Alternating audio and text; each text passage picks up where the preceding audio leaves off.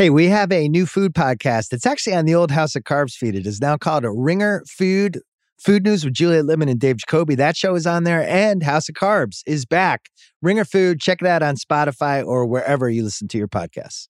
This episode of the Bill Simmons Podcast is presented by State Farm. If you've ever been in an accident and you're okay, but you know what happened, your first reaction is going to be, man, why did that happen?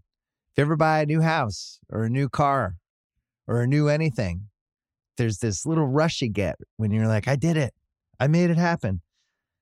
But really, the only words you need to remember are, like a good neighbor, State Farm is there. State Farm has options to fit your unique insurance needs, meaning you can talk to your agent to help choose the coverage you need, have coverage options to protect the things you value most, file a claim right on the State Farm mobile app, and even reach a real person when you need to talk to someone. Like a good neighbor, State Farm is there. Learn more at statefarm.com. This episode is brought to you by Vrbo. You know, it is stressful enough just with the airport situation. No matter where you're going, it's always packed. You're always worried the weather might be bad. Is my plane going to get delayed?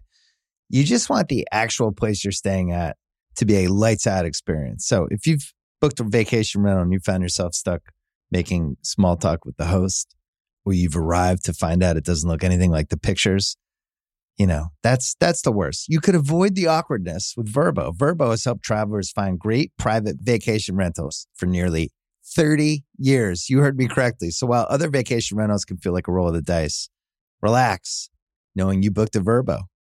Book your private vacation rental in the Vrbo app. We're also brought to you by the Ringer Podcast Network. If you love TV, we're breaking down Euphoria every Sunday night. Nora Princiati and Joanna Robinson. And then on Monday, I'm going to be on there talking about the season finale of Yellow Jackets. So stay tuned for that. New rewatchables coming on Monday as well. It's a sports movie. That's the only hint I'm giving you. Sports movie. I'll give you one more hint. I mean, the Winter Olympics are coming up. I wonder what sort of sports movie tie-in we can do with that. So that's happening. Don't forget Ringer Food, which used to be the House of Carbs feed, and now we revamped it into Ringer Foods. House of Carbs is still going to be on there, plus food news with Dave Jacoby and Juliet Littman and a whole bunch of other stuff as well. The House of Carbs put up a special football podcast related to the best dishes from each of the 7 NFC teams. Mallory Rubin and Craig Horlbeck were on that as well. Good stuff. Coming up on this podcast, football, and more football from theringer.com. Ben Solak, we're going to talk about the biggest storylines of round 1. And then Peter Schrager and I are going to do some $1 million picks. So there you go. First, our friends from Pearl Jam.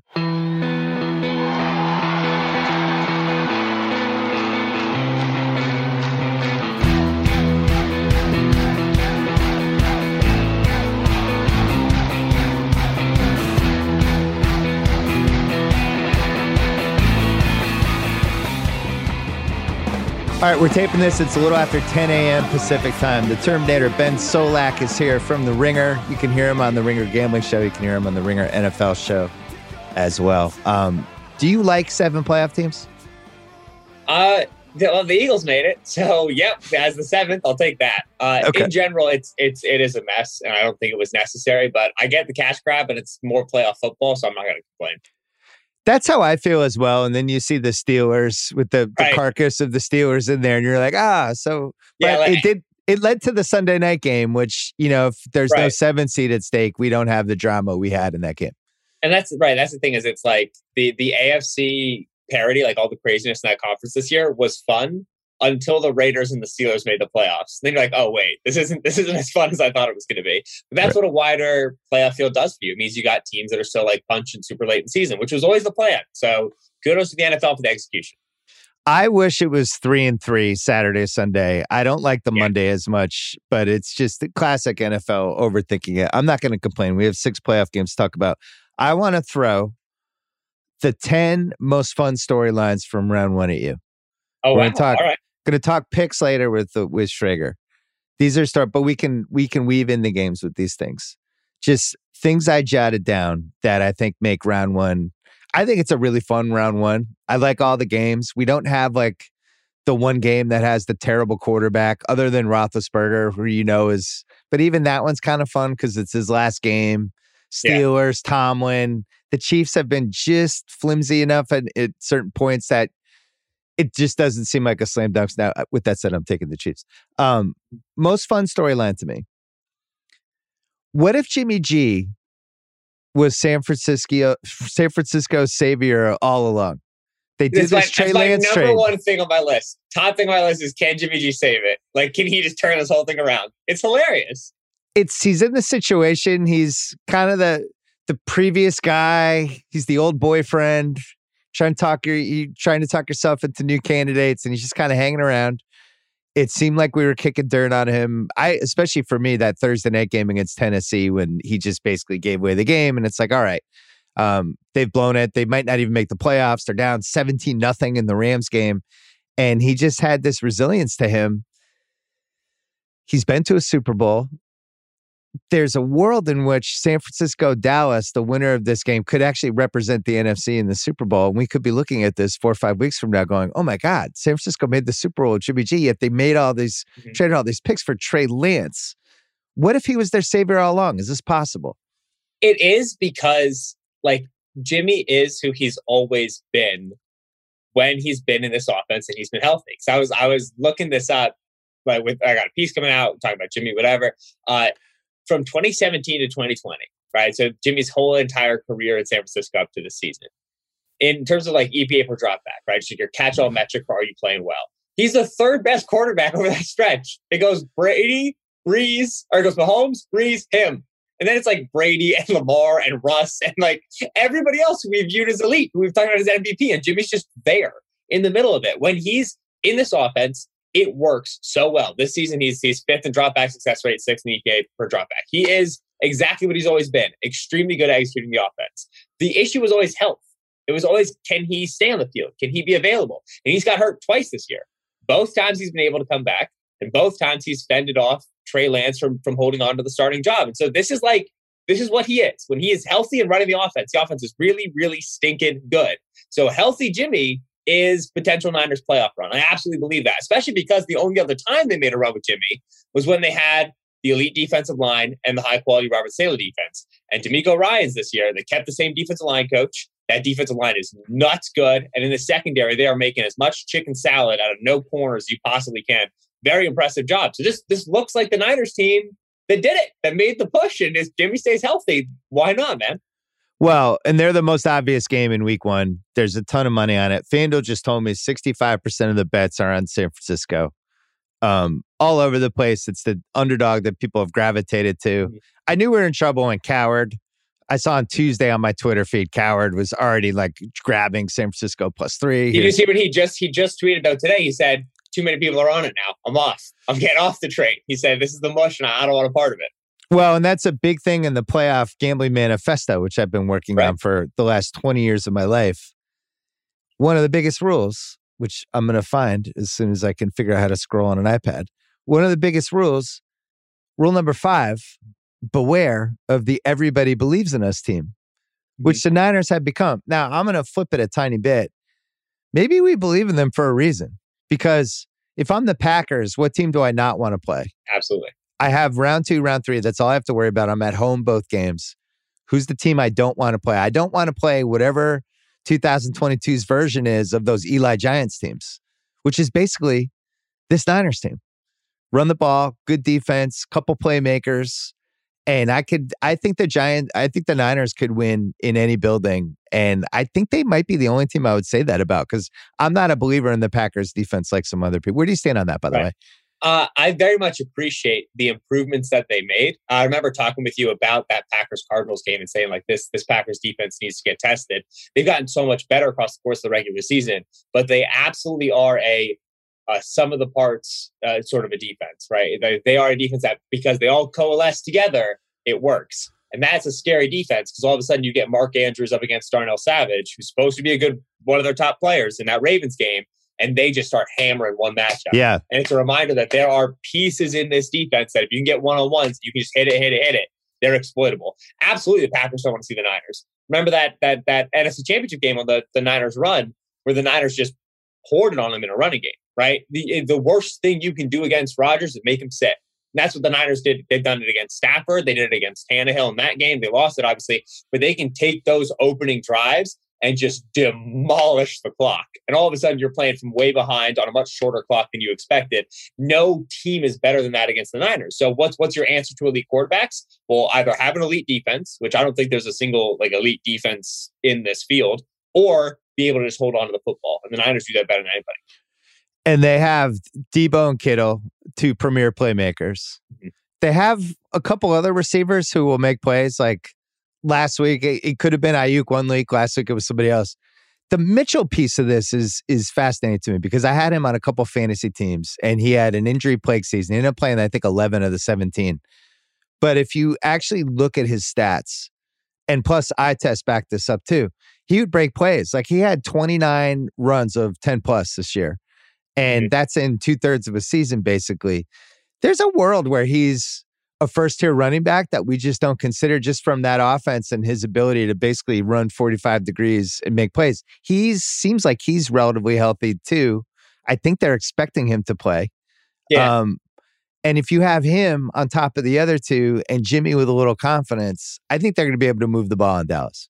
Yeah, they're really good this season running off tackle. Usually we're used to the Niners being really good at running between the tackles, right? They stretch you out, get you going horizontal, and then they cut it upfield. Mitchell's eyes aren't the best. He's not necessarily super well built for that. And the Niners get a ton of like bare front, stuff that just gums up that middle, get a lot of bodies between the tackles. So now they're just running all those pitches and they're just getting to the boundary on you. And they're saying, Mitchell, find sunlight and shoot, right? Because he's got gas. I mean, when he decides to go, he goes. And that ability of Kyle Shanahan to just say, I'll just fundamentally change my running game, get Debo involved a little bit. They don't run wide zone the way they're used to, the way we're used to seeing a Shanahan offense do. They don't do that anymore. They pitch all changeups now. And the fact that still works as well as it does is absolutely obnoxious. Nobody else gets to do that but Kyle Shanahan and the way they run the football there. That brings me to the second storyline, because let's just stay on the I'm not doing this in order. Let's just stay on the Dallas thing. What's the Dallas panic move if they lose this game? Oh, wow. Because Dallas is always like big reaction moves, right? They're in the draft. They'll take the receiver, even if they already have a receiver in the first round. They'll fire their coach or fire a coordinator, bring somebody in. They'll do something because they do have like 7 or 8 blue chippers, which is usually a recipe to succeed. And if you can't win at home, they're 3-point favorites. They're barely getting any respect. And you can't get by the San Francisco team, but you have all this talent. What do you do? Like, do they flip coaches? Do they make a run at Harbaugh? I haven't been impressed with McCarthy, but what do you think it would be if they lost? You have to. It's got to be McCarthy, right? That's what I think. Nobody else makes sense. You can't move on from Dak like that. We need a fall guy. Yeah, it can't be Dak. They just paid him. It can't be. Quinn and Moore are both interviewing for head coach jobs. So I don't know if you want to. Like, you can't fire either one of those guys. You try to keep one of them in house. Like, do you make the Kellen Moore McCarthy switch? Because my like doing prep for that game, the big thing that I keep coming back to is like, all right, how did the Cowboys make the playoffs? How did the Cowboys make the Super Bowl? Excuse me. How do they go far? It's like, all right, keep doing what you're doing on offense, keep doing what you're doing on defense, and just pray that at no point do timeouts or challenges become important. And that's such a scary thing to be like, all right, keep the nucleuses where they are, do what you're doing, and just hope the head coach doesn't get involved. But that's kind of what you're looking at in terms of their blueprint. McCarthy feels like the biggest talent drain. He feels like the biggest point at which there could be an improvement, especially if it allows you to like keep DQ in the building or keep Kellen Moore in the building, because both those guys, like I said, are interviewing. So yeah, I would guess the panic move is McCarthy, but that's such a good way of framing it, because this is it's really ripe for a Dallas panic move. They have everything correct. They just need like a little bit more positive variance. They were going to be the 1 seed. They're the 4 seed. If they lose in round 1, absolutely something ridiculous is happening. And you didn't mention the one other thing that really worries me about taking them, because I'm really desperately trying to talk myself into Dallas -3. And I'm going to do the picks later in the pod. And I can't get there for a couple reasons. The kicker, you just know, they're playing with 3 less points in this game than they should, or 4. It could be 3. It might be 7. But it would be between 3 and 7 that they just lose in this game because of their kicker.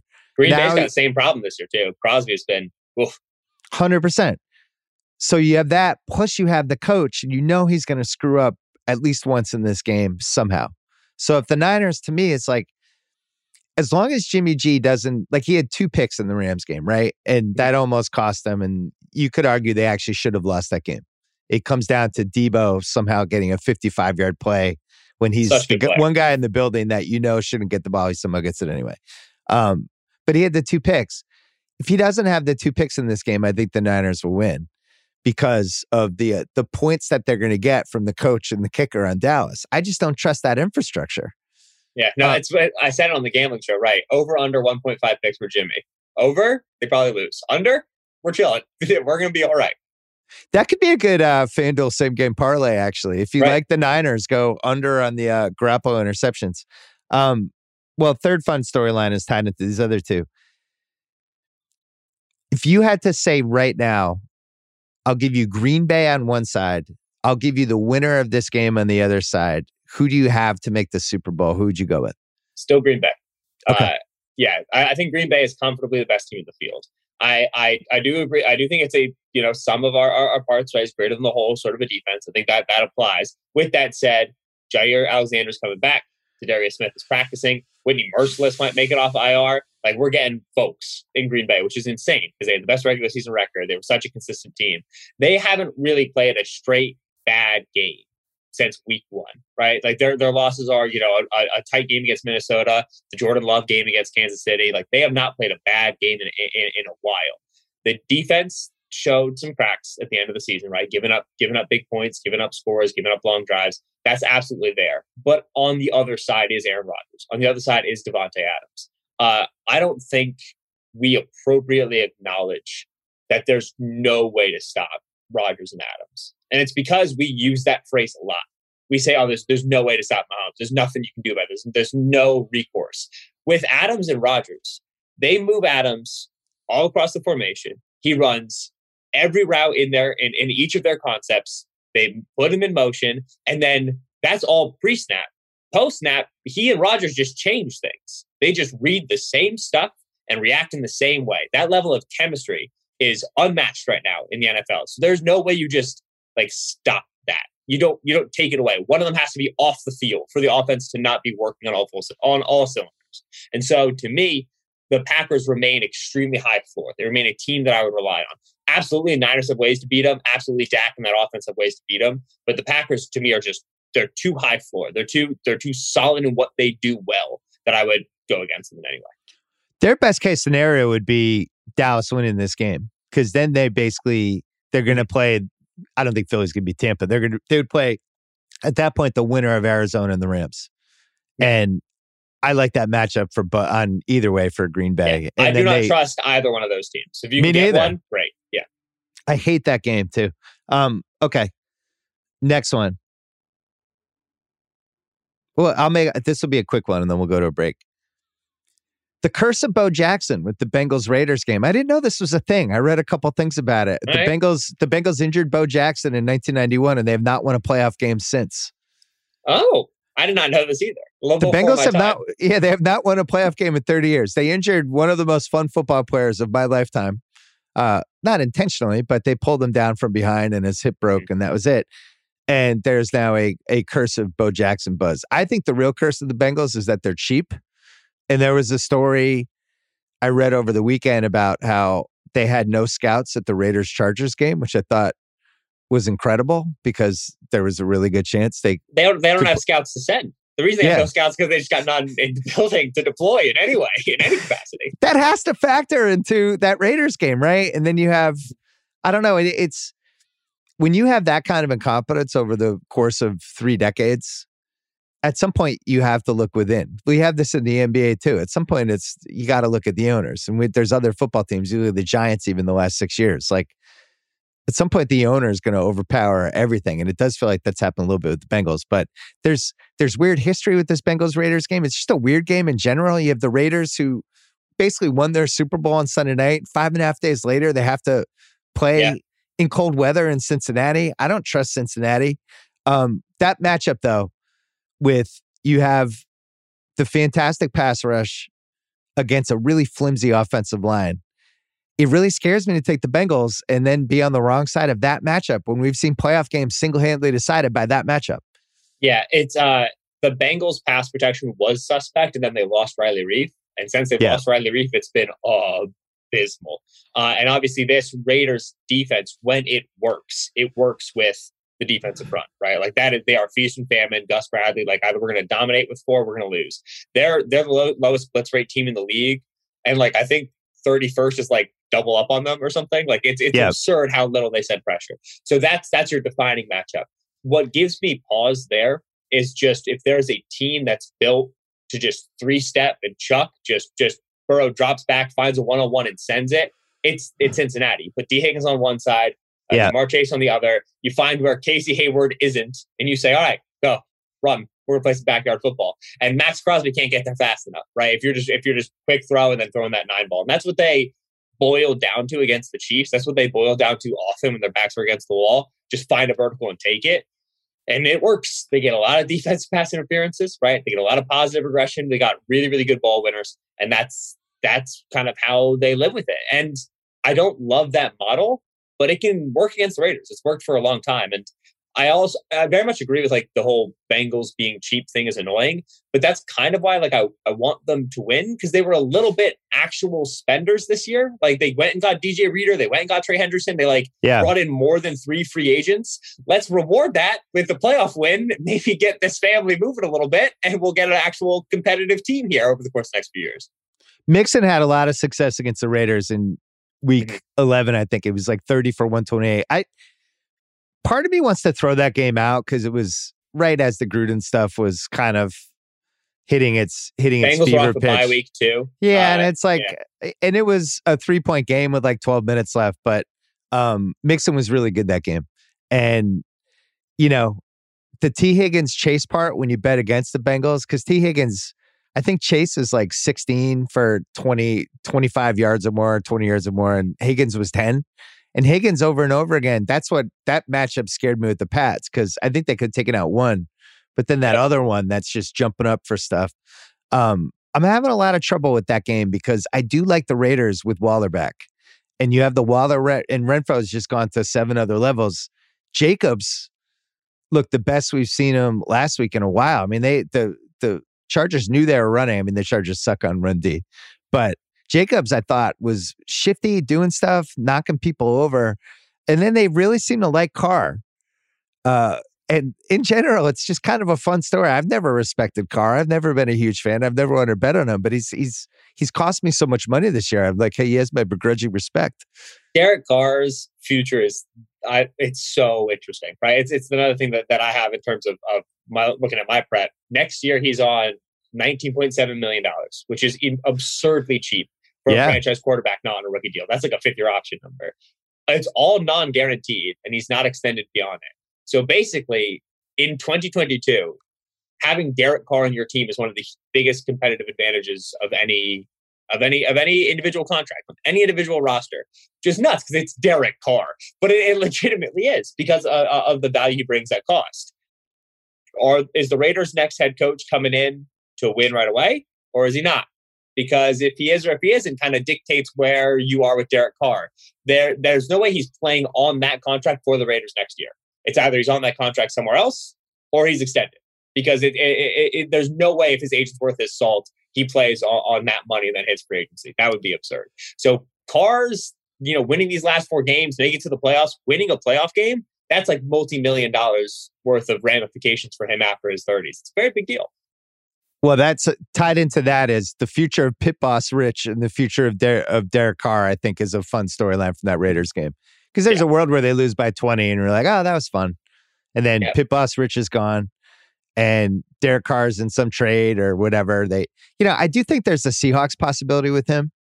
If they wanted to get into the Russell Wilson, if that becomes a thing where you could do Carr and your pick or Carr and multiple picks, something like that. And if you're the Seahawks, you're not unhappy getting Carr back. Plus, you could flip him. So who knows? I like the Saints for him a lot. Saints make a ton of sense. Saints are right. Defense is ready right now. Get a receiver. Get Derek Carr on that contract. That's money the Saints can actually take. The Saints have no room. Yeah, that makes sense to me. Let's take a break. More storylines in a second. This episode is brought to you by Michelob Ultra, the official beer partner of the NBA. It's just what you need to sit back and enjoy the game, and they're also getting fans closer to the game than ever. You can win exclusive NBA prizes like courtside seats, signed memorabilia, and more. I love Michelob because of how light it is. It's only 95 calories with 2.6 carbs. You know what the perfect time for Michelob Ultra is? Little doubleheader, little NBA doubleheader. Right? First half of the first game. I don't know. West Coast time. That's usually about 5 o'clock, 5:30. Perfect time for a beer. You can do it. Grab a pack to enjoy today. Learn more and enter for your chance to win at michelobultra.com/courtside. LDA 21 and up. Here's another storyline. This is a great one. This might be my favorite one other than the Jimmy G. What if the Stafford trade is just remembered as an epic disaster? It's in play. They could lose to the Cards in round one, and that could become one of the worst NFL trades. Not Herschel Walker level before your time. I know that one. But that's the most famous bad trade. But there's been some other ones. But I think Jamal Adams is in the running for a worst trade of the last 10 years because 2 first-round picks and can't stay on the field. The Stafford thing could be like an epic disaster, especially because, you know, they now the Rams fans would say, well, we were able to dump Goff's contract. But it's unclear if you've even upgraded that much from Goff to Stafford. Stafford has 8 turnovers the last 4 weeks and looks kind of shellacked would be the word I use. Right, he looks like he's had like a long, he's like he's had a bender. He looks like he's a beleaguered, cop. He's beleaguered. He looks like a cop in a buddy cop movie who really tied one on last night, but now he has to solve the case. And he's just, I hated what I saw from him in that game. By the way, you shouldn't be that thrown off by the fact that your home fans were rooting for the other team. It's like, oh my God. And we have to go to a silent count. It's like, all right, it's fucking football. Like that's what happens. But this Stafford thing, is this an epic disaster if they lose in round one at home to the Cardinals?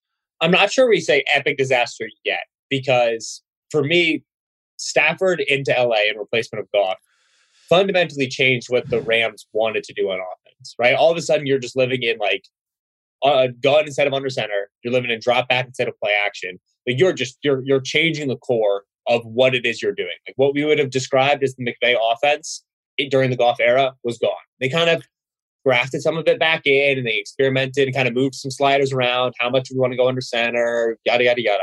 But in general, they changed how the offense looks. So I'm very willing to say this year was an experimentation year. It was a figure it out year. Let's make sure that 2022 is really, really, really solid, right? We lost Robert Wills. You brought in Odell Beckham Jr., whatever. With that said, the proof of the pudding's in the eating. Like this Goff Stafford deal gets so much coverage from so many different perspectives, and you got the nerds writing stuff, and you got film heads talking about how Stafford's arm is incredible. Look at this throw he makes, whatever. If you can't win playoff games, then it doesn't count, right? You brought him in to get beyond where you were with Goff, and where you were with Goff was a perennial playoff team. So if all you are with Stafford is we make the playoffs, sometimes we win a game. Trade didn't work. Trade wasn't worth it, right? The buck stops with playoff wins. So absolutely yes, if they lose to the Cardinals, there's a flare of concern because the plan was to bring this guy in to push ourselves over the top, and it didn't work. I'm very comfortable giving them a second year. I very much expect them to be better in their second year, win or lose this playoff game. But you do start to look at that panic button and say, man, is there just something about this top-heavy roster construction that no matter who our quarterback is, fundamentally won't work? We find that out over the next couple of years, but you do start to mull that question over in your mind. Well, I do think we gloss over the fact they lost Woods and Akers. And by we, I mean even me. Like that, you lose 2 of your 3 best skill guys. Now they're able to bring Beckham in, who's been solid for them. But you lose 2 of those guys. Maybe you're not meant to make it past the round one anyway. Like you need luck with this stuff. If you're just losing dudes, I think Akers. We had Sony Michel in the Pats for 4 years or 3 years, whatever it was. Like he's like a C-. He's like a D+. He's okay runner. He's not going to fumble. You can't throw to him at all. The other team knows when he's in there, there's going to be no screen passes his way. You don't have to worry about wheel routes, any of that stuff. And he had 21 rushes in that Niners game. Because at McVay over and over again was like trying to establish, and you and Sharp talked about this on Wednesday's pod. Yeah. At this point, it doesn't seem like McVay has even come to grips with what happened to the arc of this season and what this team should do, which I guess is chuck it. But then you have a quarterback who's throwing it away all the time. I think I don't like the Cards at all, but I think that line should be 3. I think you're getting 1.5 points free with the Cards. I don't get it. Very much. The two teams I trust the least in this playoff field, AFC or NFC, in terms of knowing what I'm going to get from them on a weekly basis, are the Rams and the Cardinals. Right. It's very nice that they play in the first round, because then I only have to worry about one of them moving forward. But for figuring out that game, it's all right. Where do the really knucklehead Stafford plays come? And when do the Cardinals' inexplicable defensive busts come? How many of them are there? In what leverage situations do they occur? And that's something you can't really prognosticate or figure out. So it's a very difficult game to handicap. I would throw in one more thing with that. Is Kyler going to do what it takes to win the game? Is a weird Cardinal subplot where sometimes he just doesn't want to run. And it's like begrudging, fine, I'll run for 13 and save this drive. When he's actually like, you could see it sometimes with him, when he's got that eye of the tiger to him, and he's just like, all right, I'm going Michael Vick and Lambeau on you guys today. Mm-hmm. And they're kind of unstoppable. Yeah. I would say the longer the season gets for Kyler, the less he likes running the football. And there's a big conversation about quarterback builds and height and how slight a guy is. And a lot of that is, old football head bupkis. But in general, the later the season gets for Kyler, the less he likes running around and ducking under guys and making pylon dives. And that's just kind of the nature of hits accumulating across the course of an NFL season. Yeah. I wouldn't want him in the Buffalo game. Because you get hit in that game, you're really feeling that. Let's talk about that game, because that's one of my other fun storylines. So when you were a young child, way back when, you're probably in elementary school or nursery school even, there's a team, the 2001 Patriots, that emerged from nowhere like a phoenix rising from the ashes. Mm-hmm. Drew Bledsoe gets hurt. Young whippersnapper, by the way, Tom Brady comes in. Turn the season around. We somehow win the division. Have a home game against the Raiders. Snow game, bad weather. I'm familiar with it. Last game in the old stadium. Terrible weather, weird, wonky. End up pulling it out. Brady has this great moment, and it becomes the snow game for the Pats fans. Everyone else calls it the tuck roll game. We call it the snow game. 20 years later, another first-year QB. Terrible weather. It's going to be 2 degrees. It's going to be freezing in Buffalo. And I don't know if the Pats beat the Raiders in 2002 with a normal weather game. I do think they needed some sort of element, because the Raiders were great that year, and they ended up making the Super Bowl the next year. I feel the same way about this Buffalo game. I think Buffalo's probably better than the Pats. I think the Pats have had multiple times to prove to us that they're a good team. And they're an okay team, but they can't get stops. I covered this on Sunday's Pod of Sal over and over again. These moments, these drives, it's like one stop and we got this, one pick and they just can't get it. And as you and Sharp talked about on Wednesday, like when Jones has to move the ball and make plays, it's tough. Like they're not an explosive team. They don't get big plays. But now it's 2 degrees. It's freezing cold. Josh Allen's passes are going to feel like rocks. Special teams, throw it out. Nobody's going to be able to make a field goal for more than 45 yards. The punts are going to go 30 yards. Every hit hurts. The game goes on. It gets colder and colder and rougher. I do think they have a chance because of the weather. Is that just me talking myself into this because I'm a Pats fan? No, I think that with every degree that the temperature drops, between now and kickoff, or now in the forecast, whatever, that gives the Patriots another fighting shot, gives them another chance. I have no interest in calling a Sean McDermott coach Bills team soft, because they aren't. But they aren't an inherently big or physical team, right? When they go to run the football, right? It's they're behind their 5 offensive linemen. They're giving the ball to Devin Singletary, who's not really like a hitter.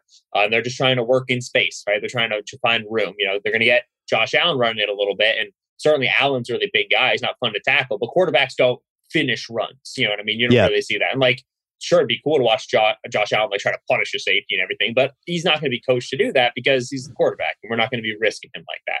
So this is not a team that is a physical, punishing team on the offensive side of the ball. Defense side of the ball, they're a pretty small defensive line. They're a tough defensive line, and they're quick and they penetrate. And Tremaine Edmonds is a big guy, and Matt Milano is very physical. But in general, it's just not a physical ball team going up against the Patriots, who are just huge, just slobber knockers of a team right now. And that's why Bill Belichick built him that way, is because if you're going to zig, Bill's going to zag. And if you're going to go light and you're going to go spread, and it's going to be all this nickel personnel, and it's going to be all these spread to pass teams, Bill's going to put fullbacks and linebackers on the field, and he's going to hit you in the teeth. And he's going to test the metal of your team. And When it gets colder, that matters more. When it gets freezing, when it gets sub-zero, that matters more. Those hits accumulate quicker. It becomes less and less fun to get back out on the football field, third quarter, fourth quarter. So if the Patriots can keep this thing close, they get two huge advantages.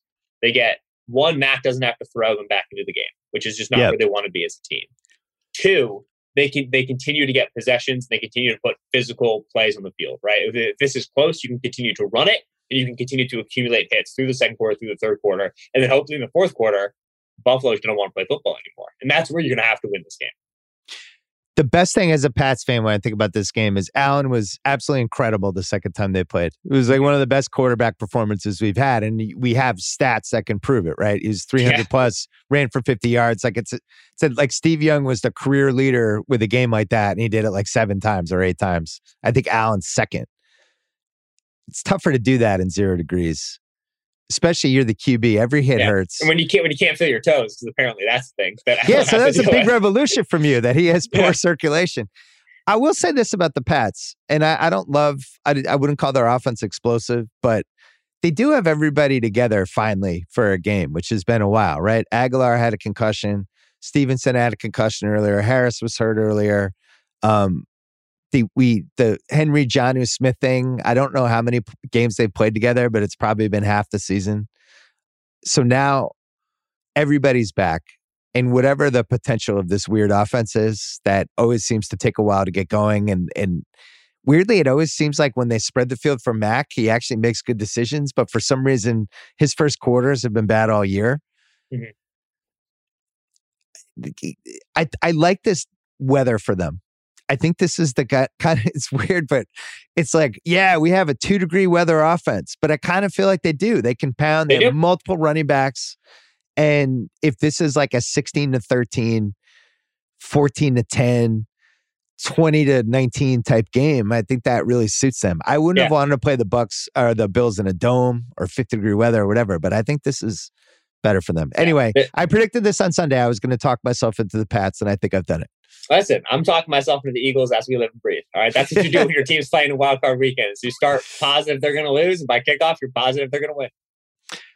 I have more cold weather stuff later. I heard you and Sharp talking about this. Sharp had some good stats about 20 degrees and under for playoffs, and it was like 10-7 with the overs and things like that. I fundamentally think there's a huge difference between 20 degrees and 0 degrees. And we've seen that. It's just different. It's a different vibe. I think the crowd's dead. Crowd's done, and it just unfolds in a different way. And that's my old playoff guy experience. All right, so next storyline. This could be our last Ben game, and it will be.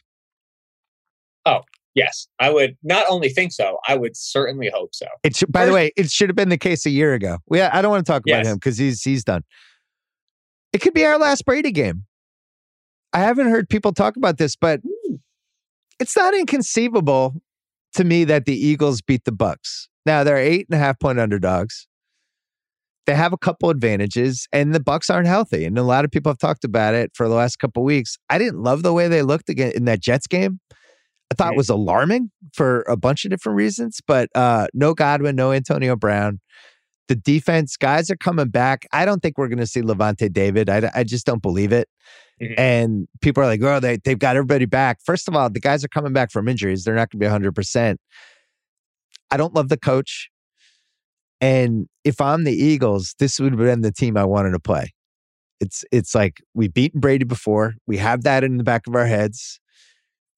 We could just try to win the trenches and make this the ugly kind of old school 20-17 type of game that Brady has lost in the past. That's what I would be holding on to if I was Ben Solak, Eagles fan. What are you holding on to? Right. No, I'm holding on to, like, when we were talking Niners, Packers, right? We were talking about, hey, the Niners might be able to just like sit on the ball, right? Like run that clock. That's what the Eagles can potentially do against the Bucs. Because defensively, the Eagles have no recourse for Tom Brady, right? This is a rush 4 play zone team. Tom Brady could beat them with his eyes closed. I really don't care who his receiver is. This is just it is a simple defense, plays a lot of zone, and it dares you to throw underneath quickly. I mean, Leonard Fournette's going to have like 11 targets, right? It is just the sort of game where Brady just dices you up. But if you can keep him on the sideline, now we have a conversation. And the Bucs run defense is not what it has been. right? Yes, the players are the same. Vita Vea has been there all season.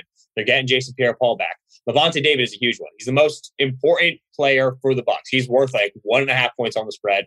No joke. Because Kevin Minter, his backup, is really bad.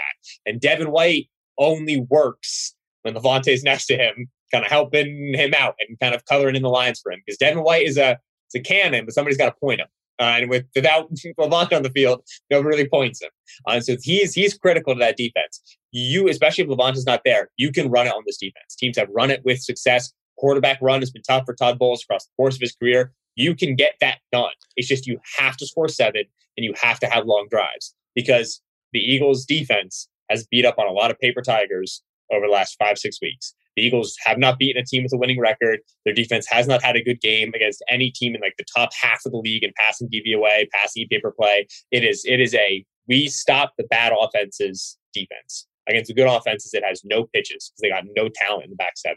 So you got to score 7. You got to be able to keep Brady on the sideline. So if we can keep this thing close, I'll be hooting and hollering at halftime. I'm not sure that they can sustain that for 4 quarters, but that's got to be the model going in. Weird weather games, supposedly.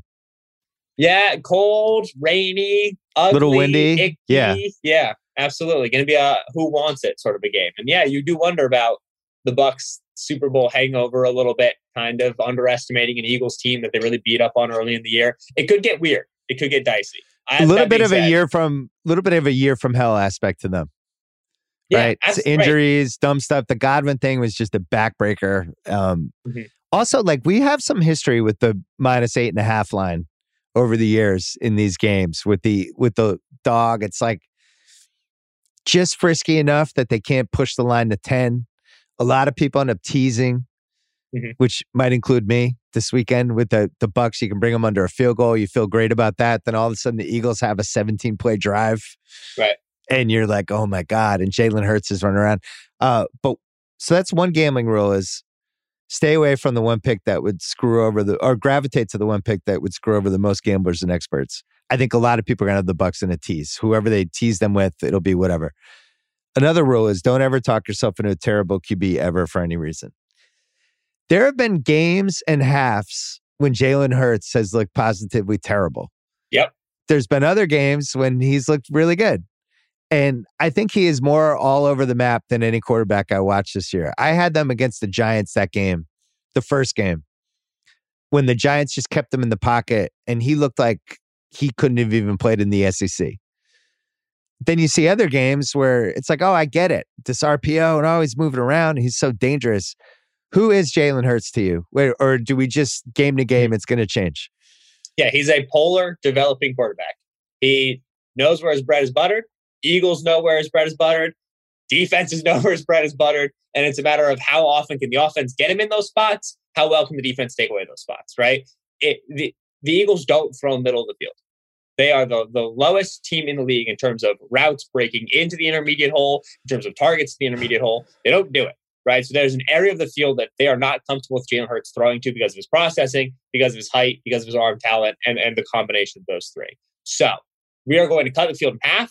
We're going to run outbreakers. We're going to try to get outside the hashes, outside of the numbers, right? So if you run zone, we're going to flood those zones. 3 receivers, 4 receivers, we're going to half the field. Hurts going to roll out, sprint out. He's going to find space. If you can play us in man, which the Eagles have like no receivers, so yes, you should be able to. If you can play us in man, then all right, you go ahead and take those routes away. But all those players are going to be with their backs to Jalen Hurts, and he's going to scramble. And no player in the league converts more runs to first downs than Jalen Hurts. Talking about Kyler Murray finishing runs. Jalen Hurts always knows where that marker is and is always willing, right at the right time, right at the right moment, with explosiveness, with physicality, whatever it is, to go and get that marker.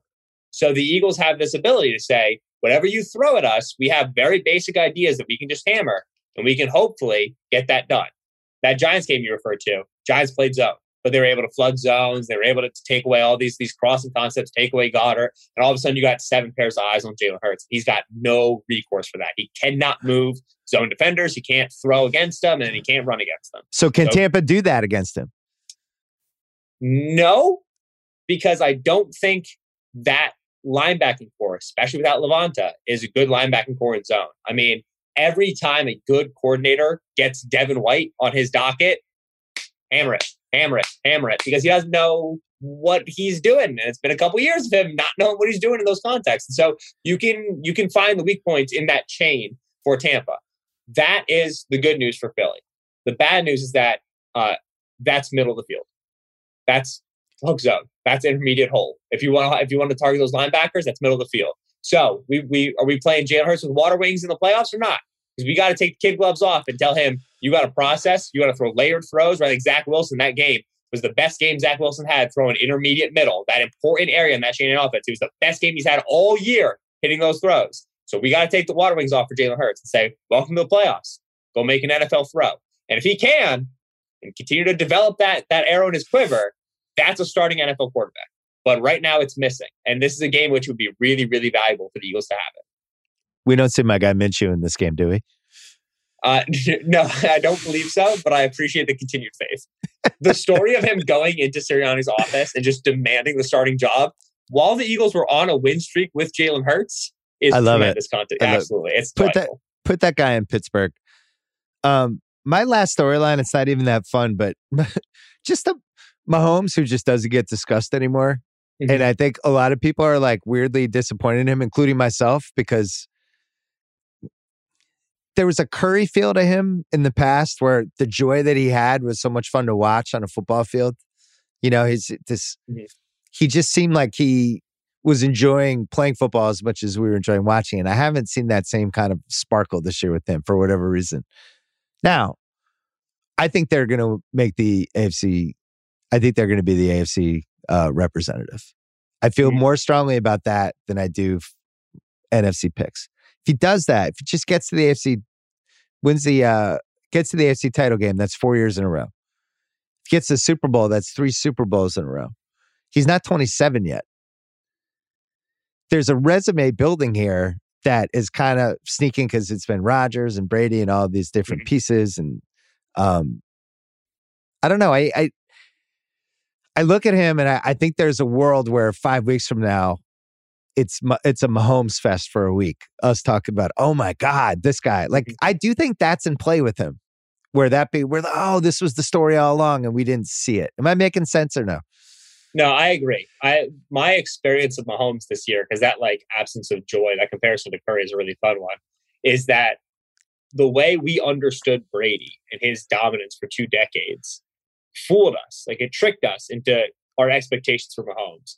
Brady was a robot, right? Brady, what you say, clock to Brady. Sun's up in the East, down in the West. Brady's dominating. You know what I mean? Like, it was the consistency. It was the reliability. It was the surgicalness of the way he played that led us to believe Mahomes is never going to hiccup, because that's what the crowned quarterback does. That's what the elite of the elite does. He just doesn't hiccup.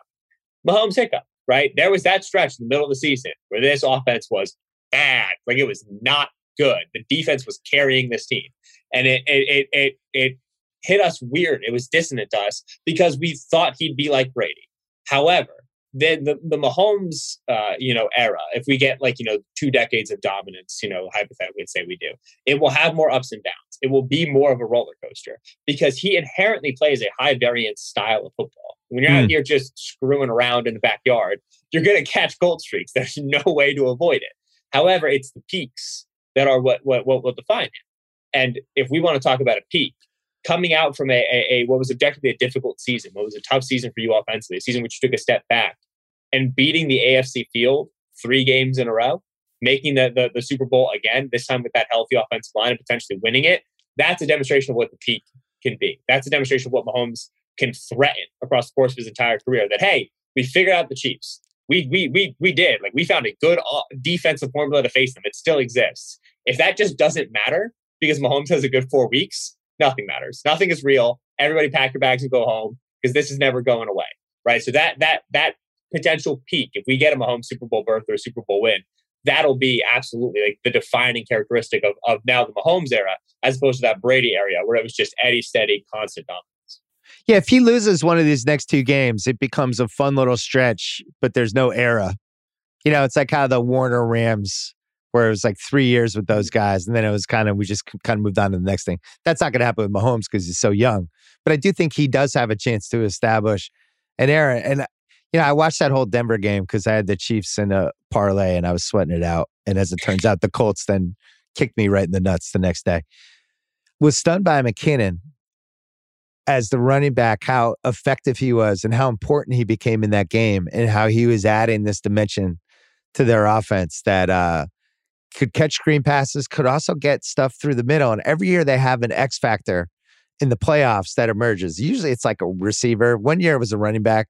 I wonder if he's the X factor this year. What do you see from him? Yeah. So firstly, he's wearing number 1. And he's always had like a great build. And so whenever I see him, I'm always like, who's this young dude? Like, see one of the cool, young, rookie, undrafted free agents, whatever. It's always Jarek freaking McKinnon, and that pisses me off. But with the Chiefs entering the playoffs, when you like don't know something about their offense, it feels like it's an advantage for Andy, right? They're getting Darrell Williams back. They expect to get him back. Clyde Edwards-Helaire is also a possible back for the wild card round. And then they have Jarek McKinnon, and they also have the young core. There's 4 backs in Kansas City's backfield. You don't really know what the distribution is. You don't know what to prep for. And they all bring like a decent variety of skill sets. Edwards-Helaire can run and catch. McKinnon can run and catch. Williams can run. He can catch. He can block too.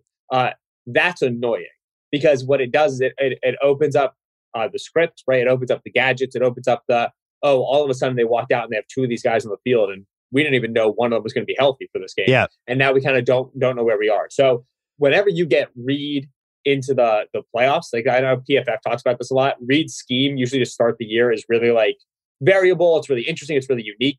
And then throughout the regular season, it just kind of like becomes a little bit more steady, a little bit more predictable, a little bit more regular. And then they hit the playoffs and all of a sudden stuff just gets weird, right? Reed always holds his pitches until January. When you don't know what to expect from this I think he's doing that with McKinnon. Yes, I actually think McKinnon's going to play a lot in the playoffs. Right. And I think he's been saving it. It feels very difficult to understand what their running game is going to be, what the back distribution is going to be. And that's just another headache when you come to, as a defense coordinator, prepare for this defense or prepare for the offense.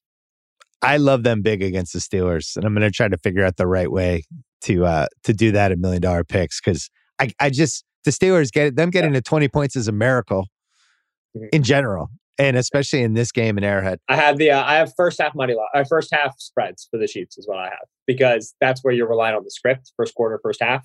Yeah, nobody's better at scripted than Reed. Any other fun storylines we missed before we go? What else did you have? Right. I had all the quarterback dominoes, right? Aaron Rodgers across the course of the playoffs. What happens to him impacts what happens to Jimmy G and impacts what happens to Kirk Cousins. I have Jalen Hurts on that list as well because I don't think the Eagles should be discounted from potentially moving and trying to get a veteran quarterback. That's a good one. Yeah. Could this be the last Jalen Hurts Eagles game? If like he sucks, do they just have to move on? I don't know if they have to move on, but I will say that the Eagles view quarterback different than most teams in the league, where they'll make any acquisition at any time, right? Yeah. And so if there's a line on Russ to Philly, they'll take that line and run it for what it's worth. Even if Hurts has too. A good game, bad game, yeah, exactly. And so that I can't remember so many quarterback relocation dominoes being like in the playoffs. Usually those are like teams that barely missed the playoffs. They died in the regular season. This year they're like all of them are in the playoffs, save for Minnesota. Sad for Minnesota. The other thing that really interests me is we saw the 4th down rates go way up, right? 4th and 1 go rate, 4th and 2 go rate, 4th and 3 go rate are all at single season records. 2-point conversion attempt rate, 11%, all at single season records. That's fun in the regular season, but we've all seen what happens to coaches. Take the points. We've all seen what happens to coaches who do that in the regular season. It doesn't work, and they get lit up. That was regular season lit up. That was regular season criticism.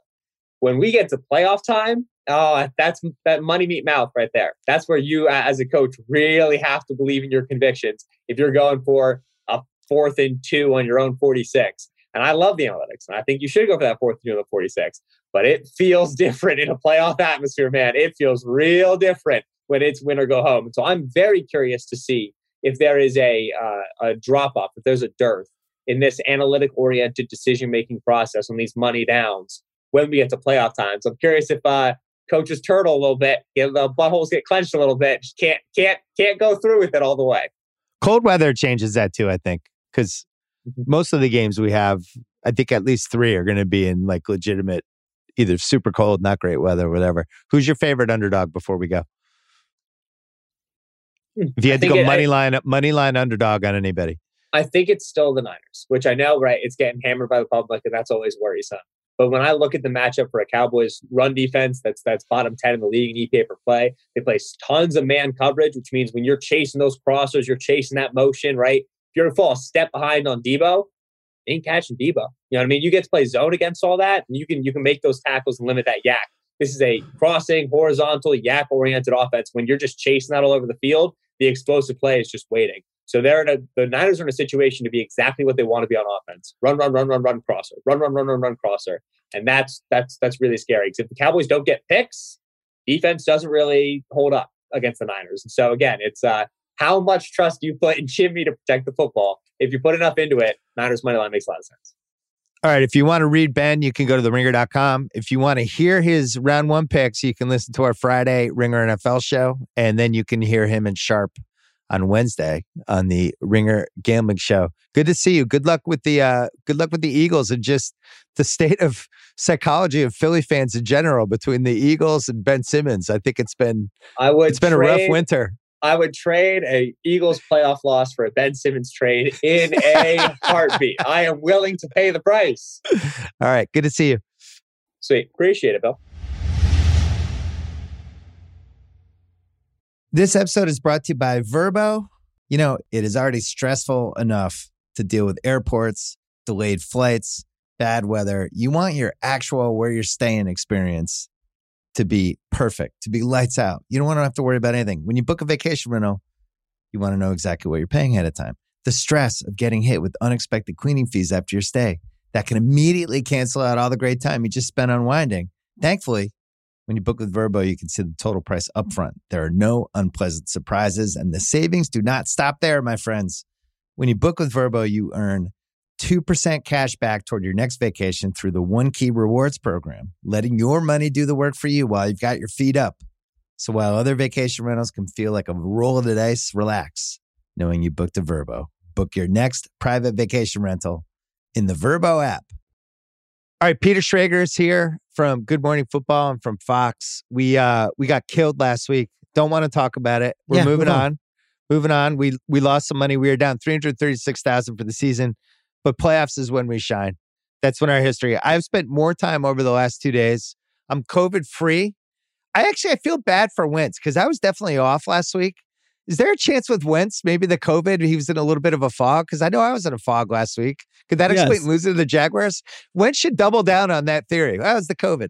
It was the COVID. I love that you would make that analogy. On our show, we were talking about how Mike Tomlin said he fell asleep during the second half of Raiders-Chargers. And I was like, imagine you're the coach and you fall asleep. And then Kyle Brandt interrupts me and is like, I fell asleep during the Minneapolis Miracle. And I'm like, it's kind of not the same thing, dude. Like, this is his coach for this playoff thing. Yeah. We talked about fun storylines with Solak, and one of them let's talk about Jimmy G, because I know you have some inside info on that. The question we asked in the last segment was, what if he was their savior all along?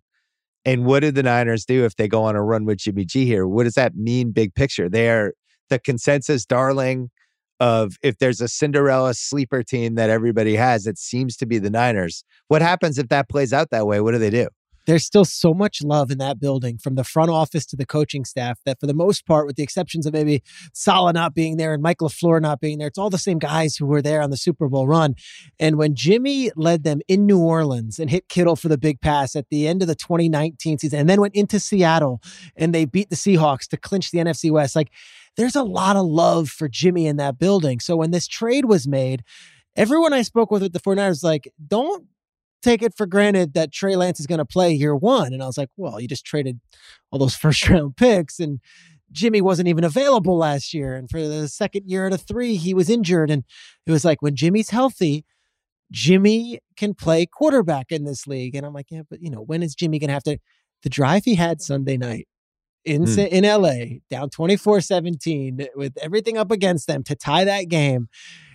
There's a lot of people in that building who are beating their chests and being like, yep, that's the Jimmy that we've always known is there if he just gets healthy and is just available to do it. He was tough. It's a guy Bill Belichick believed in. I think a lot of people have. And the only thing with Jimmy has been availability. It's never been about leadership. It's never been about likability.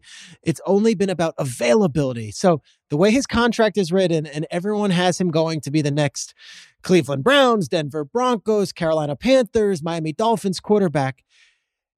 if they're willing to eat 2 years of the rookie contract of Trey Lance, like the Packers are doing, the contract is not saddling them in any crazy way to pay Jimmy less than market value for one more year next year. And I don't know if it's, that only happens if he goes on this crazy run. I'll just tell you that when they drafted Trey Lance, a lot of people in that building went out of their way to tell me, I don't think Lance is the guy year one. This isn't Justin Fields and this isn't Mac Jones. Like, Jimmy can still be our quarterback. And oh yeah, by the way, he might be our quarterback for year two too.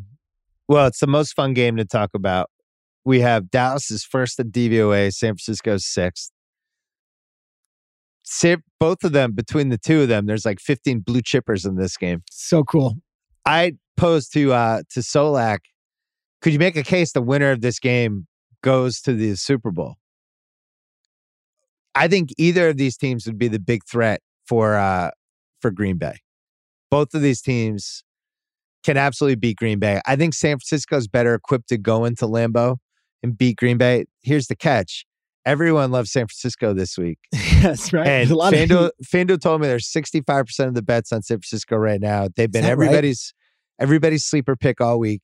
They're coming off a big win. There's some red flags here. In the playoff and the playoff manifesto, rule number 5, beware the everybody believes in us team. Mm-hmm. And then conversely, rule number 13, before you wager on a team, it's a bunch of coach possibilities, including anyone named Mike. I think Mike McCarthy, even though he's won a Super Bowl, has to be on that list. I'm so scared to bet on Mike McCarthy and Greg Zuerlein. Is this an over thing? Is it just don't worry about what the rest of America is doing if they're trying to mush the Niners and just go with your gut? What do you think? Or is there some nobody believes in us potential with Dallas here, where they're the favorites at home and nobody's picking them? Cowboys have not had that signature win this season. And when we did this whole thing with Arizona going into Dallas, Arizona found a way. And on Thanksgiving, don't forget, Bill, we put a lot of eggs in the Cowboys basket and we blamed Sean Hockley and we said the penalties were a mess. Derek Carr and Deshaun Jackson sliced and diced the Dan Quinn defense that day. And there were a lot of pass interference calls made. There were also a lot of deep passes made. It's hard for me to rally around Dallas and say, it's a hard place to win in the playoffs because whether it was the Giants, going in there a bunch of years back with Eli and finding a way to win in that game, or it was as easy as Aaron Rodgers a couple of years ago when they were the number 1 seed and he finds Jared Cook on the sidelines. Like, Cowboys are not invincible in that building by any means, and they haven't been this season, and they haven't been very good against the 10-win teams this year. So the Cowboys have gotten fat on wins over the Falcons and wins over the NFC East. And I'm not taking that you can only play the teams you play, but gosh, did San Francisco look ready to go beat some ass on Sunday? And I don't know where that version of the Cowboys lies, where I'm saying, but the Cowboys looked really good in week X, and that's why I'm taking them. I don't think it's crazy at all to be having all the heat on San Francisco right now, who looks to be getting healthier with Trent Williams back in the lineup. That's the expectation. That's the best tackle in the sport. That's huge. Yeah, you would think this was the team Dallas didn't want, especially because the one team that has the offensive line that can potentially block their guys, right? And 3 game breakers. I'm including Mitchell because I think he's scary when he's out there. And then Jimmy coming off like one of the best weeks of his professional career. I'm leaning toward the Niners. We're going to do $1 million picks in a second. Wanted to give you some stats. Okay. Wildcard weekend.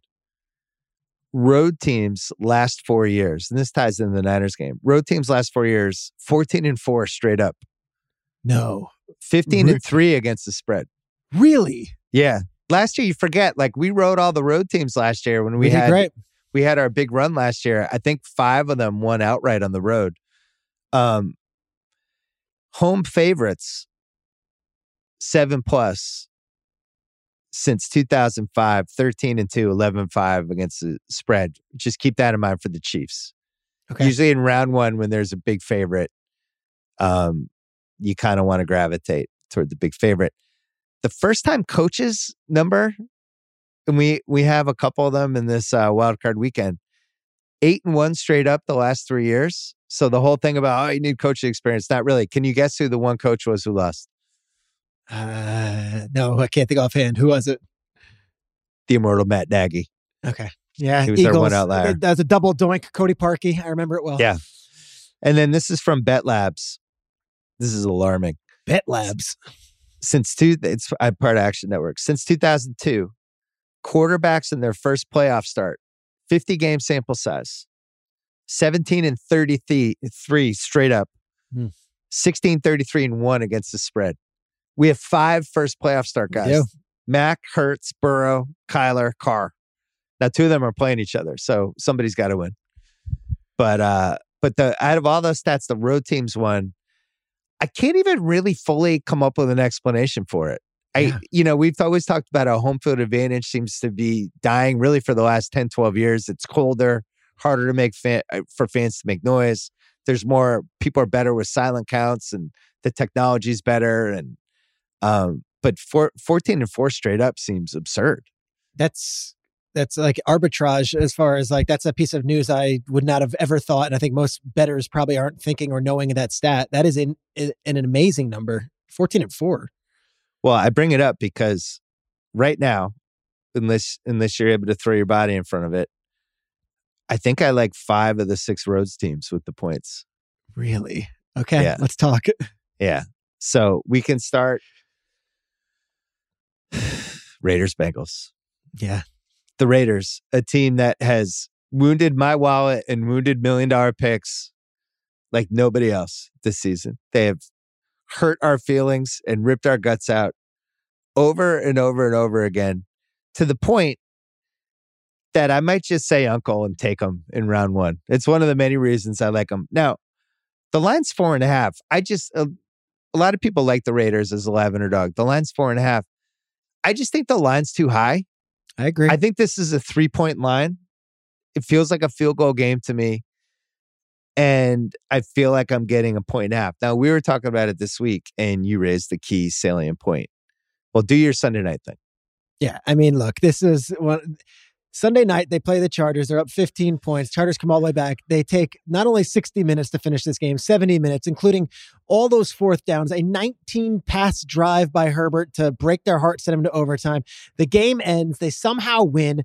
It's 1 a.m. on the East Coast. There's confetti involved. And it's like, that was on Sunday night. They're now playing Saturday, 6 days later. And I don't know how much. 5.5 days later. 5.5 days. Cold weather. You're in Cincinnati, staying at like the Cincinnati Hilton. It's 20 degrees outside. The carpeting in the hotel is just not the same.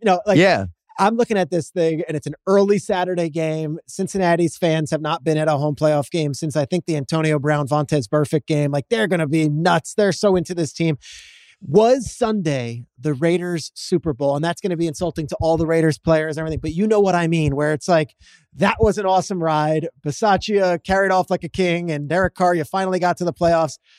All right, take a deep breath. That was a cool year. Like, that's my only fear. Or do they have it in them again to say, no, that was just the start. We got to go on this run and we got to keep this going. And I think a lot of that's psychological, and a lot of that is just physical. We are exhausted. I mean, Max Crosby put on such a show on Sunday, just dominating Storm Norton, but every 19 passing plays on that final drive of regulation that not only crammed into like what, 15 minutes of real time, 3 minutes on the clock. And he's going and doing the pass rush 19 different times. All those guys, I know, I spoke with some of the Raiders coaches on Monday morning, and they're just like, they loved it. They were so happy, but they were like, we are so exhausted right now. So exhausted. You go to the Gambling Manifesto. Rule number 1 is beware of the looked a little too good the previous round team. We didn't have a previous round, but we kind of did because that was a playoff game. Did they look good though? I don't know. They were up 15 and they gave a lead away, Yeah, the thing is, 2 ridiculous pass interferences. Oh. And then over and over again, the Chargers were completing 4th and 10s against them. I've never seen anything like it. 4th and 21. It was amazing. Right. And you could argue, like, the Chargers, they have first down. What are they? First downing from like the 18 or 19. And then they kind of fucked up that drive and they had to settle for the field goal. But there was a moment in that game where I would have bet anything the Chargers were going to win. It seemed like they were running in for a touchdown. The Raiders had been on the field for so long. So you have that one. You have the beware of the everybody believes in us rule, which is rule number 5. You have rule number 6, never pick an underdog unless you genuinely believe that it has a chance to win, which I think they do.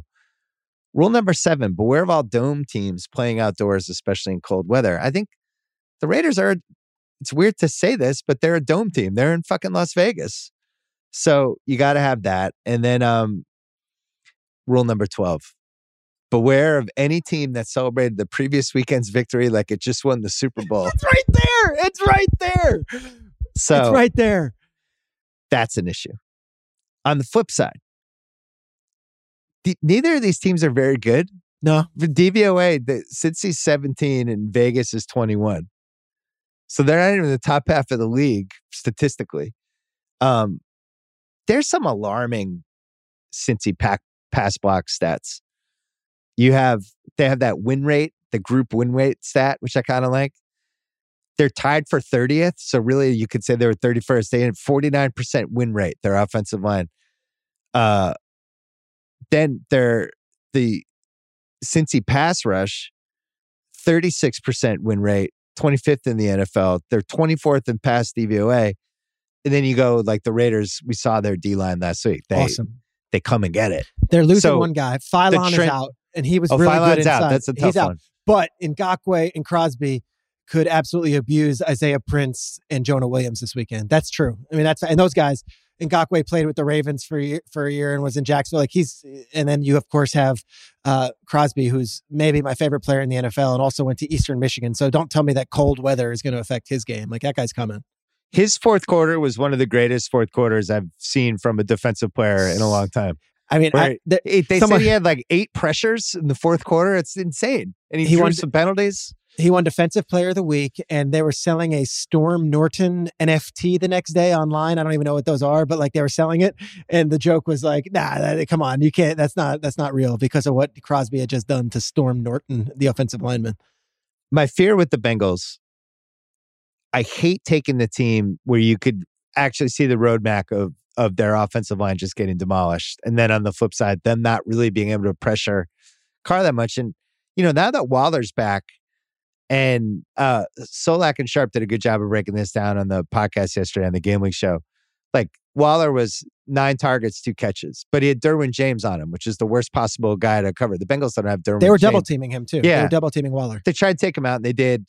But now you have Waller and Renfro and you have Jacobs who's playing well. And I actually think the Raiders are a little like the Pats because now that Ruggs is gone, they're not going to make like the big giant plays, but they can move the ball down the field. And they do have guys over and over again on third down that seem like they can make plays. So I'm not that worried about them on the road. The penalties worry me. They were near the top. They have a tendency of having like bad penalties the worst time. On the flip side, 4-0 in overtime, 2-1 in last second games. So the skeptics would say, close game. That's garbage. The next year they could have been 1-6 and they're not in the playoffs. But there was a resilience with them that we felt firsthand because we watched them kick us in the nuts 3 different times, $1 million picks. Time and time again. Thanksgiving, they crushed us. And then the game against Denver, they found a way. Like they find a way. And he finds a way. Carr's good, man. So to me, it's like Solak laid out a good case for they're going to rush 4. They'll have people in the zone, but that's actually good for the Bengals because Burrow gets rid of the ball quick. They have 2 receivers who can make plays. Then you flip around the Raiders, like they always seem to get weird pass interference help and these things. But on the other hand, sometimes you're just that team. Sometimes shit just goes your way. You have the seasons. The Brady's first Pats team was like that. The whole year, things just kind of went our way. And all the way through the Tuck rule, which, that was just the kind of season it was, where the Rams Super Bowl, J.R. Redmond gets tackled. And if they say he's in bounds, that drive dies. But they say he got out of bounds, clock stops. Sometimes you just have it. So I wonder, can the Raiders win? The answer is yes. I'm taking the points in this because I think either way, when in doubt, take the points. I think they could absolutely win. I think they can hang tough. There's cheap touchdown potential at the end. And I think they can win the trenches. So grabbing the 4.5, I think is the move. Any last things you want to talk me out of? The piece here about the Bengals would be psychologically, they took all last week off. Chase might have suited up, but for the most part, Burrow didn't play, didn't even make the trip, the whole thing. They've been preparing for this game. They get this draw where here come the Raiders. Is there a piece of you that's like, wow, Joe Burrow is an absolute killer and this is the future of the league and this is his Patrick Mahomes run and all this? Or is the other side of it, It's a cool story. And, next year they'll be the hot team in the AFC. This doesn't feel necessarily like this is their year. Maybe next year is. And meanwhile, the Raiders are still playing with desperation. Bisaccia probably still coaching for his job. A lot of these players, the coaching staff, if Bisaccia loses his job, they're probably all being blown out because that's just how this works. New coaches hire new staffs. And a lot of these players, they might have been Gruden guys, and whoever comes in next might not be a Gruden guy. Like, is there a feeling of desperation and this has to be our year? This is it for the Raiders. Whereas the Bengals, nice season. Here we did. We got to play good, cool to win a division crown. We're the new kids on the block. And, that was nice. That was another possible gambling manifesto rule that I'm penciling in. It's not in pen, but don't go against Pit Boss Rich. Maybe that's just a rule. Maybe just don't bet against a guy who literally looks like a Vegas pit boss. If he loses the game, he has to immediately walk into one of those casinos, hand in an application, and then go figure things out from there as a pit boss. And I don't think he wants to be a pit boss. Since these last few, they get killed by the Chargers. I would love to see Rich be a pit boss. Just for if that's his fallback, if this doesn't work out. He's from Yonkers, New York. I love that. He's from Yonkers. Like, Rich is our guy. I do. That's why one of the reasons I want to bet on him. He's our guy. San Francisco lost OT. This is Cincy. Week 15, barely beat Denver. Week 16, they kill Baltimore. Week 17, really impressive win against Kansas City. And then last week, didn't matter to them. So the case of taking them is they found out who they were in that KC game. The case against taking them is that was just a really good matchup for them with how KC was, and KC's missed a couple guys, and they just had trouble covering their receivers. And the Raiders just went through this with Herbert and a team that had good receivers, and for the most part was able to hang on. It took a series of 4th and 10s just to take it to OT. They had 4 different 4th down conversions on that final drive, and they had 19 plays, and they were all passes. It was the craziest drive ever. All right, so we're going to pencil in the Raiders. There's a couple fun side bets with them. Raiders plus 188 to win with the under of 48.5 is plus 383. So the case would be, this isn't like a necessarily explosive team. Even last week, they got to 29 points, but what happened? Like, one was 2 of the dumbest pass interference calls ever. But that's the thing. Carr's like watching he's the dad playing golf who hits the drive into the woods and it bounces out right in the fairway. Like, he's been that guy all year. I don't want to go against that. You could also do alternate line on FanDuel with the under. You could take it to 53.5. Raiders plus 188. And that as a parlay is plus 282. 53.5 is a lot of points. That's like even 27, 24, 28, 24, whatever, that doesn't get us to 53.5. So I'm marking those down just to think about. Next game, Saturday night, Bills Patriots. We're going to take a break and we're going to talk about it. This episode is brought to you by Lincoln and the all-new 2024 Nautilus Hybrid.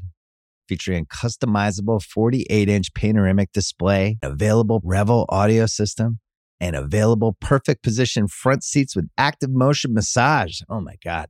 The world isn't wide enough.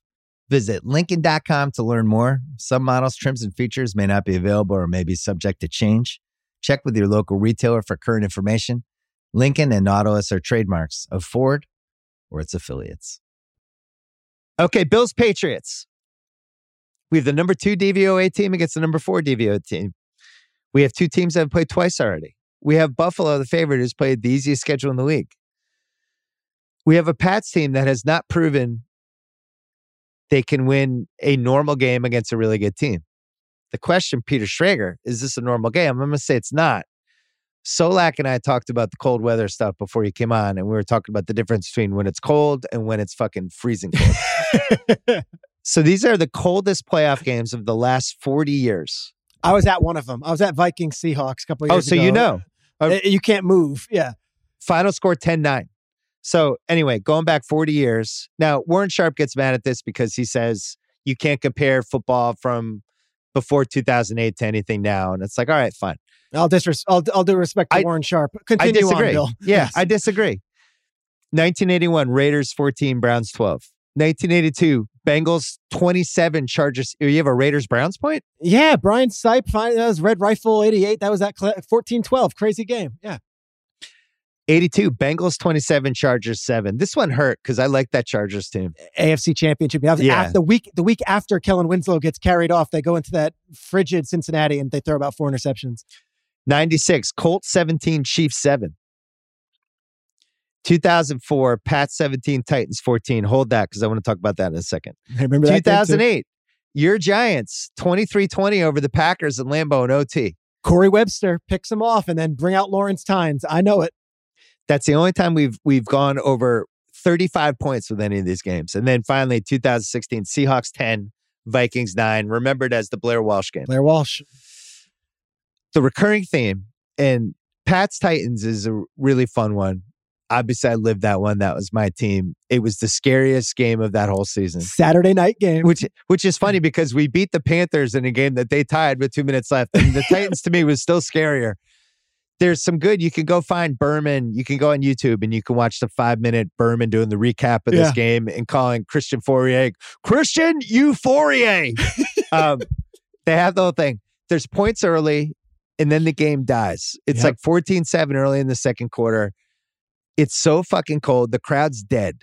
And I remember there was a point in that game where I started to get really worried because there's no noise. Everyone is so bundled up. And you must have seen this when you went to the 2016 game. Yeah. Everyone's wearing thick jackets. They're wearing mittens. They're wearing the hats with the shit, with the cover over their face. So it's like playing a game in this sound vacuum. So you have that. It's also fucking freezing. And once you're out there 2 hours, even if you're the sideline reporter, you're numb. You're dying. So now you have Josh Allen throwing 110 mile an hour passes on 3rd and 3. And maybe you're not catching those when it's 10 o'clock at night and it's -1 and there's a wind chill. And I just think this is going to be a low scoring, ugly game because that's the history of this. Pats Titans came down to his 4th and 3 with like 5 minutes left. And we were on like their 40. And Belichick went for it. Did he? I don't even know this play. Go on. I love this. And it was like, why aren't we punting? They just pin him down. And it's like, oh my God, we're going for it on 4th and 3. Brady gets it. Yeah. Sets up this Vinatieri. I think it was a 46-yarder. In my mind, I know this is crazy. I think it's the greatest kick he ever made. He knocks it in. Because the football's a rock. You can see when he kicks it, it actually just starts descending like it's like a dead bird that just got shot and barely makes it over. We go up 3. They come back down. They get a big play to Bennett to keep the drive Bennett, alive. McNair and Bennett. Drew Bennett. Oh, were they good? Drew Bennett was killing us. Drew Bennett, 4th down, 83. So good. 4th down and long, chucks it down to Bennett. Bennett jumps up, somehow pushes off, gets open, hits his hands and falls off. And if it's on 0 degrees, he catches it. My point is, I think it's really hard to score and move the ball and just play well when it gets this cold. So your take? My take is I agree 100% that it will be a low-scoring game. I don't think this is 41-0. I certainly don't think this is a shootout by any means. My take is that Buffalo is as equipped for this as New England is, and Josh Allen might be far more equipped for this than McCorkle Jones. That's my take. I think it's a fair take. It's one of those games, if you take the Pats and they're down 10-0 in the first half, you're almost right. You're done. Which they've been in that scenario a bunch of times. Against the Colts, against the Cowboys, and they can't come back. Now, on the flip side, so Josh has this amazing game the second time they play, like one of the best games in a while. Can you have a game like that when the weather is like this? Do you want to take those hits? Do you want to rush the ball 12 times when it's 0 degrees outside and the field is an ice skating rink, basically, with the surface, and every hit just hurts? Do you want him running the ball like that? I don't think you do. You're not with me? You're not playing for anything but today, though. Like, that's the way I see it. Like, McDermott's not thinking about, well, if Josh gets hurt this game, what are we going to do next? I think this is their Super Bowl in a lot of ways, in that the Patriots have owned this division. Belichick has owned McDermott. And in this building, the 3-pass attempt game. And I would point to, and look, I say it because it's Buffalo's running game, and I know we roll our eyes, but the last few weeks, Devin Singletary's got it going on, and I know it's not something you're scared of. You don't lose sleep of it. Devin Singletary is not going to go in and rush for 200 yards, but their running game has improved since the second half of that Buccaneers game. And that's been the untold story, that all of a sudden they found the run game, and Dable has been adaptable and said, we need a run game to win these games. I don't think they're the same team that was playing at home on Monday night in week 13. I think they've changed. For the Pats, Barmore probably not playing. Probably not. Looks hurt. Which is a huge loss for the Pats. It's not like their defensive line was dominating people. Anyway, it was good. And he was their best young guy on the D-line. Then Duggar is questionable, and Duggar is a huge guy for the Pats. He's been awesome. He was awesome this season. And the combo of him with McCourty and Phillips gives them so much flexibility and so many different looks they can have. Yeah, you could He's put their most physical guy. You could put Jackson on Diggs and let those guys deal with the rest. But without Duggar, everyone needs to kind of shade around and say, okay, well, what about this? What about Gabriel Davis? What about this? And it's a whole different deal. You mentioned McCorkle Jones.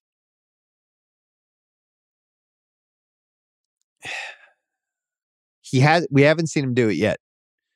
A situation like this, I don't think they can win unless he has a good game, because they're just going to stack the line. It's going to be a Mac Jones come and beat us game. The plus side for him is he has everybody back. Yeah. Is Aguilar that you at least have to worry about that he's going to run a straight line faster than the guy who's covering him.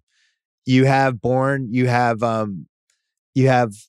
little N'Keal Harry. I'm kidding. You have the two tight ends, including his security blanket, Henry, and you have both running backs. So they're kind of built for a game like this. We just haven't actually seen them play the game we wanted to see from them. I haven't seen it yet. It's conceivable. It's a different game than the first Buffalo in Buffalo. That one was all wind, and it was like, but this is just going to be really, really cold. And I have to think Josh Allen, now I know they practice in a bubble and the whole thing, like I have to assume he's more equipped for this, living there for 3 years during January, he's doing playoff games at home last year against the Ravens where they found a way. Like I feel like Josh Allen's walking into this thing with a championship belt, and Mac Jones, great stuff in college in those games and great stuff throughout the early part of the season. He's not exactly walking into this game looking like the best version of himself, and I don't think the elements do him any favors. So the only gambling manifesto rule for this one is basically all quarterback related. Just keep looking at the quarterbacks. What's the deal with the quarterbacks? Rule number 11, don't talk yourself into a terrible quarterback ever. Mac's not terrible. Rule number 15, don't try to be a hero. Just try to win money. Rule number 16, take one last look at the quarterbacks. And then if you're betting on an underdog, you better think they can win. Mac going into Buffalo in 0-degree weather, as much as I think it helps the Pats with a chance to win the game, I just haven't seen him. A year from now, sure. But over and over again, this team, the Dallas game, the Saints game, Tampa game, the game last week, the second Buffalo game, over and over again, they haven't been able to get the stop when they needed it. And Mac has had trouble playing 4 good quarters. He's played 4 good quarters against bad teams, but against good teams, it's either a slow start or it's one. I think it's a lot to ask. And I feel like if I'm not a Pats fan, there's no way I'm taking them in this game. No, if you're not a Pats fan, you're not even in this conversation, but you are a Pats fan. And with that, not only becomes a little bias, and that's fine, but it also becomes a lot of history of trusting in Belichick that maybe the non-Pats fan doesn't believe in. That's the X factor. Does Belichick have the ultimate game plan where he can protect Mac and he can go into Buffalo where, quite frankly, Sean McDermott's won a lot of games, hasn't won a lot of big games against Bill Belichick. And it's like, is that the X factor where Belichick has this master plan and this is why he's the greatest coach to ever coach the game? And if it is, this has got to be his masterpiece. Well, we're not taking the Bills and $1 million picks, just so you know. But we're also not putting a lot on the Pats because. Are you putting something on the Pats? Are we putting something on the Pats? Just a smidge. We're betting on every game. We bet on every game last year. I know. We have to do it. Right. We bet on the games, but. Listen, if we took Bills -4 and the Pats came out with the double-barreled running thing and they're up 10-0, I'd be so mad. We just can't, I can't risk it. I respect that. Eagles, Bucks. Eagles are 8.5-point underdogs to the Bucks. This is not the same Bucks team as a year ago. No, it's not. They've had a lot more drama. The weather's going to be weird. We don't think Levante Davis is going to be back. Probably not, right? Well, Levante had this injury they missed, and they activated him, so there was excitement. He practiced on what I mean, it would be one of the really impressive deals if David could play in this game. And right now, just knowing that injury, I would be surprised if he suits up on Sunday. And if he plays, he's 50%, 60%. Secondary, not awesome. Not awesome. You know, it's bad when you lose Richard Sherman and it's like, oh no, we've lost Richard Sherman. It matters. And then you have this weird Eagles team that might be able to run the ball and be able to at least block them. Who knows on defense? They're going to rush Brady. We talked about it with Solak. I don't like taking underdogs unless I think they have a chance to win. It's not inconceivable to me that the Eagles could run the ball down Tampa's throats and get a couple weird Brady plays, and all of a sudden people are tweeting about, oh my God, Brady and the Eagles, here we go again. And that's real. I just don't trust Jalen Hurts and really don't want to bet on him. What are your thoughts? Tampa does not have the same firepower without Godwin. They don't have the same firepower without Antonio Brown. They are getting Fournette back. And here's the bottom line. Philly has won a lot of football games over the last 2 months. They have not won any games against winning record teams, except for, I think, one at the time where that team was a winning record. Like, Philly hasn't beaten anybody, but you can't control who you play. 1:00 game. Brady's 4-1. A game's being played at 1:00. It's going to be raining. I think you'll probably see a lot of Philly Eagle fans there. It's a nice trip to take on a Sunday in January, and Eagles fans travel well. I don't see them losing. I don't see Tampa losing to the Eagles. I just don't. Not this time around. And I think Brady's one of these rare deals where it's like, what can motivate him at this point? Like, there's got to be, you got to go to like the 90th thing on the list. And maybe the fact that the Eagles beat him in a Super Bowl might be eye-rolling to us at home. I think it does matter to him, and he doesn't want that narrative forever either. What about this could be his last season as a narrative? It's possible. I don't believe it. I don't think it. What if this is like a Bill Russell 1969 situation where he's like only like 3 people in his life no one knows. This is it. It's like him and Gotham and his wife and Kevin Brady. Those are the only 3 people that know. His team, the inner circle. Alex Guerrero knows. That's it. We're teasing the Bucs. I'm just telling you now. Yeah. It's one of the few things I feel good about. This line stayed at 8.5, which is a miracle. We can tease them down to -2.5, and we can use that 6 points with somebody else. You're into the inside baseball stuff about sports media. When I like treated the scheduling of these games, like the NCAA tournament, I find it so cool to see who's paired and where they put this team. What'd you think of putting the defending Super Bowl champions and Tom Brady at 1:00 on Sunday when there's 5 other slots they could have filled them in? Was that disrespect to the Eagles, or is that disrespect to Brady, or is that just Fox has to get a game and, the window, you're not going to put a West Coast team at 1? What'd you make of Brady and the Bucs being placed at 1 p.m. Eastern on Sunday? Well, it came down to 49ers Cowboys had to be the second game because that's the biggest audience. And the irony of this stuff is the biggest audience is always the late afternoon. So you always want to put the best game there. So then it comes down to Bucs Eagles in primetime versus Mahomes versus the Steelers.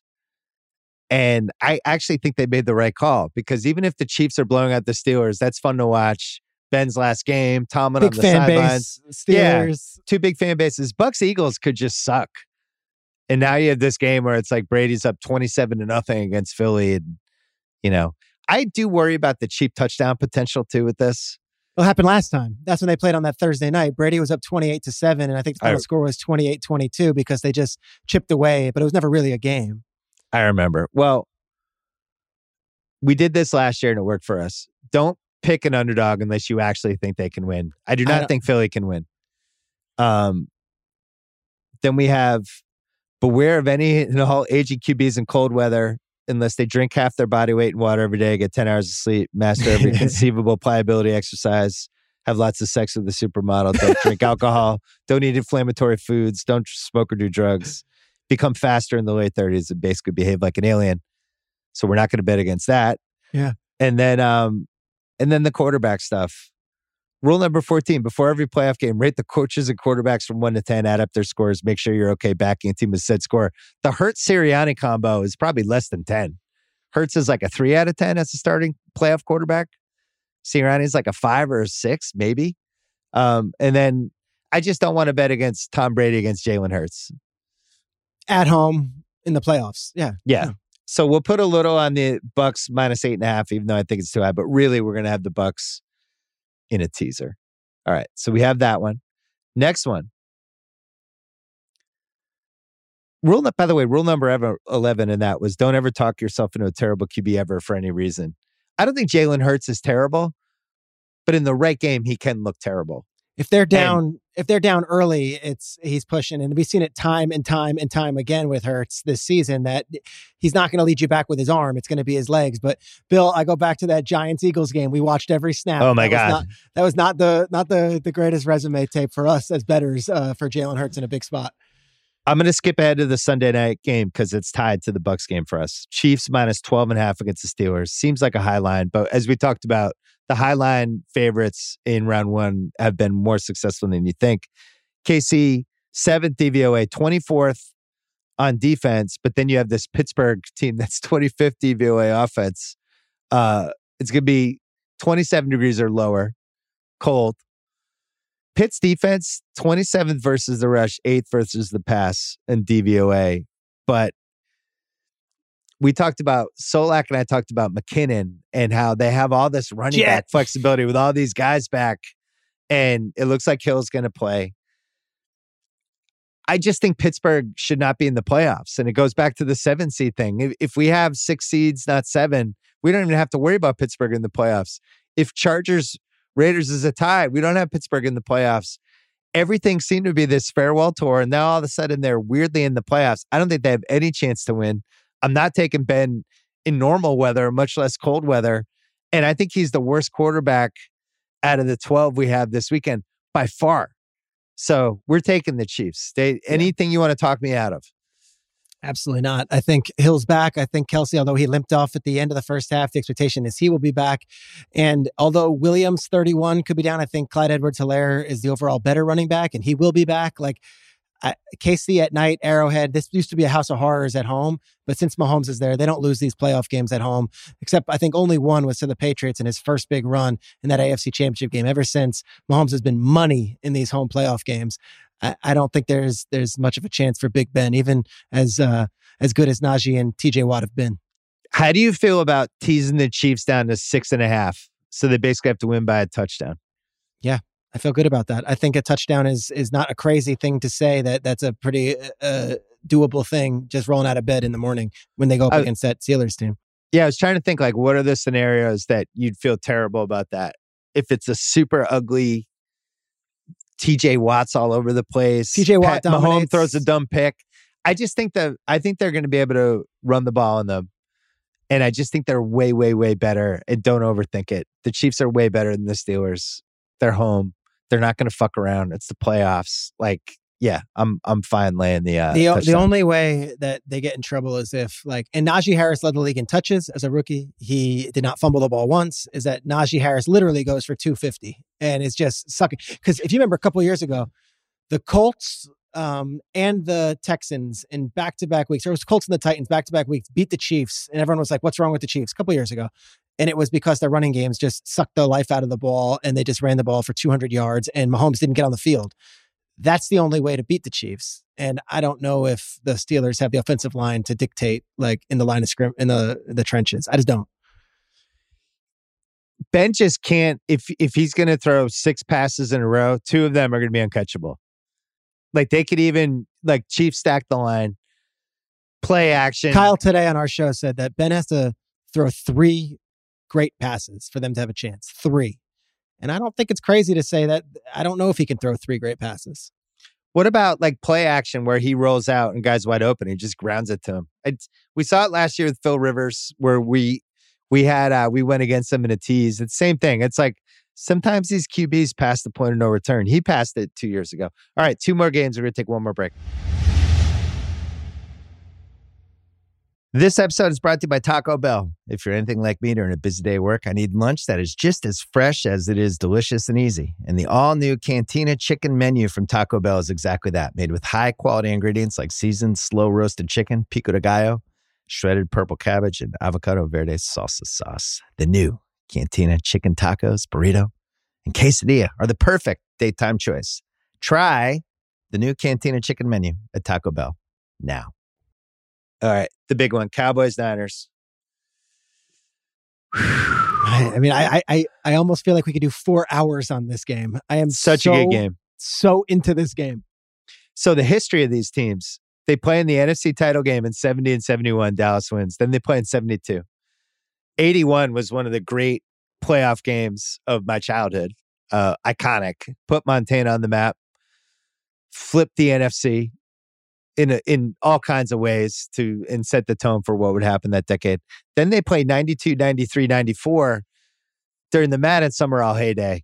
It's so good. It's like, I wasn't alive for the catch where I was watching as a fan, but you go 92 with Jimmy and the triplets versus Steve Young, who's finally under center, and it's in Candlestick, and the Cowboys win. Like, awesome game. And then the next year in Dallas, Cowboys win, and then San Francisco flips it. They flip it. And who knows if it's a pass interference on Dion, on Michael Irvin, maybe it's a different game, but Troy fell behind 21-0. Like, I could go deep with these games because they are, Bill, like you said, they are my childhood. This is where I fell in love with football. Those 3 football games right there. And this is why it was the second game and not the third game, because that's the best spot. The second Sunday afternoon spot is the best playoff spot. And this game had to be in that spot and brings back so many fun memories. The uniforms will be great.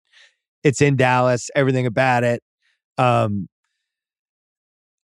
going to ignore all the mushing people out there, and I'm just going to stick with my gut and how much I like this Niners team. And they've hurt us a couple times. They have. They hurt us against Tennessee on a Thursday. That was crushing. I just believe in their team. And with Dallas, it comes back to something Solak and I talked about, McCarthy and the kicker. I think you have to just factor that in. That's like Dallas is already 7 points down because of those 2 guys. So San Francisco has 7-0 lead right now. It's Thursday. And Robbie Gould showed his value on Sunday when their punter goes down and he's booting 50-yard beauties. And it's like, Juszczyk has got to be the holder. Okay, like the Niners are so reliable when there's injuries. They always have the next man up. There's a lot of things. Like, because CeeDee Lamb could go nuts. Micah Parsons could be the Debo stopper. And like, that's how good Micah Parsons is. Right. And Debo does his thing. And yeah, Von Miller and Aaron Donald are out there, but has there ever been like a spy to just watch him in the line of scrimmage and behind the line? Like, Micah can chase him down. So I think they need a Herculean effort from Micah Parsons if they have a chance to even stop this running attack. And he might be able to deliver that. I talked to Francesa today randomly, and we were talking about this game. And he had the same instinct, like, oh my God, everybody's in the Niners. It's such a red flag. But he was saying, he was like, Micah Parsons, he might be the best defensive player in 20 years that's coming to the league.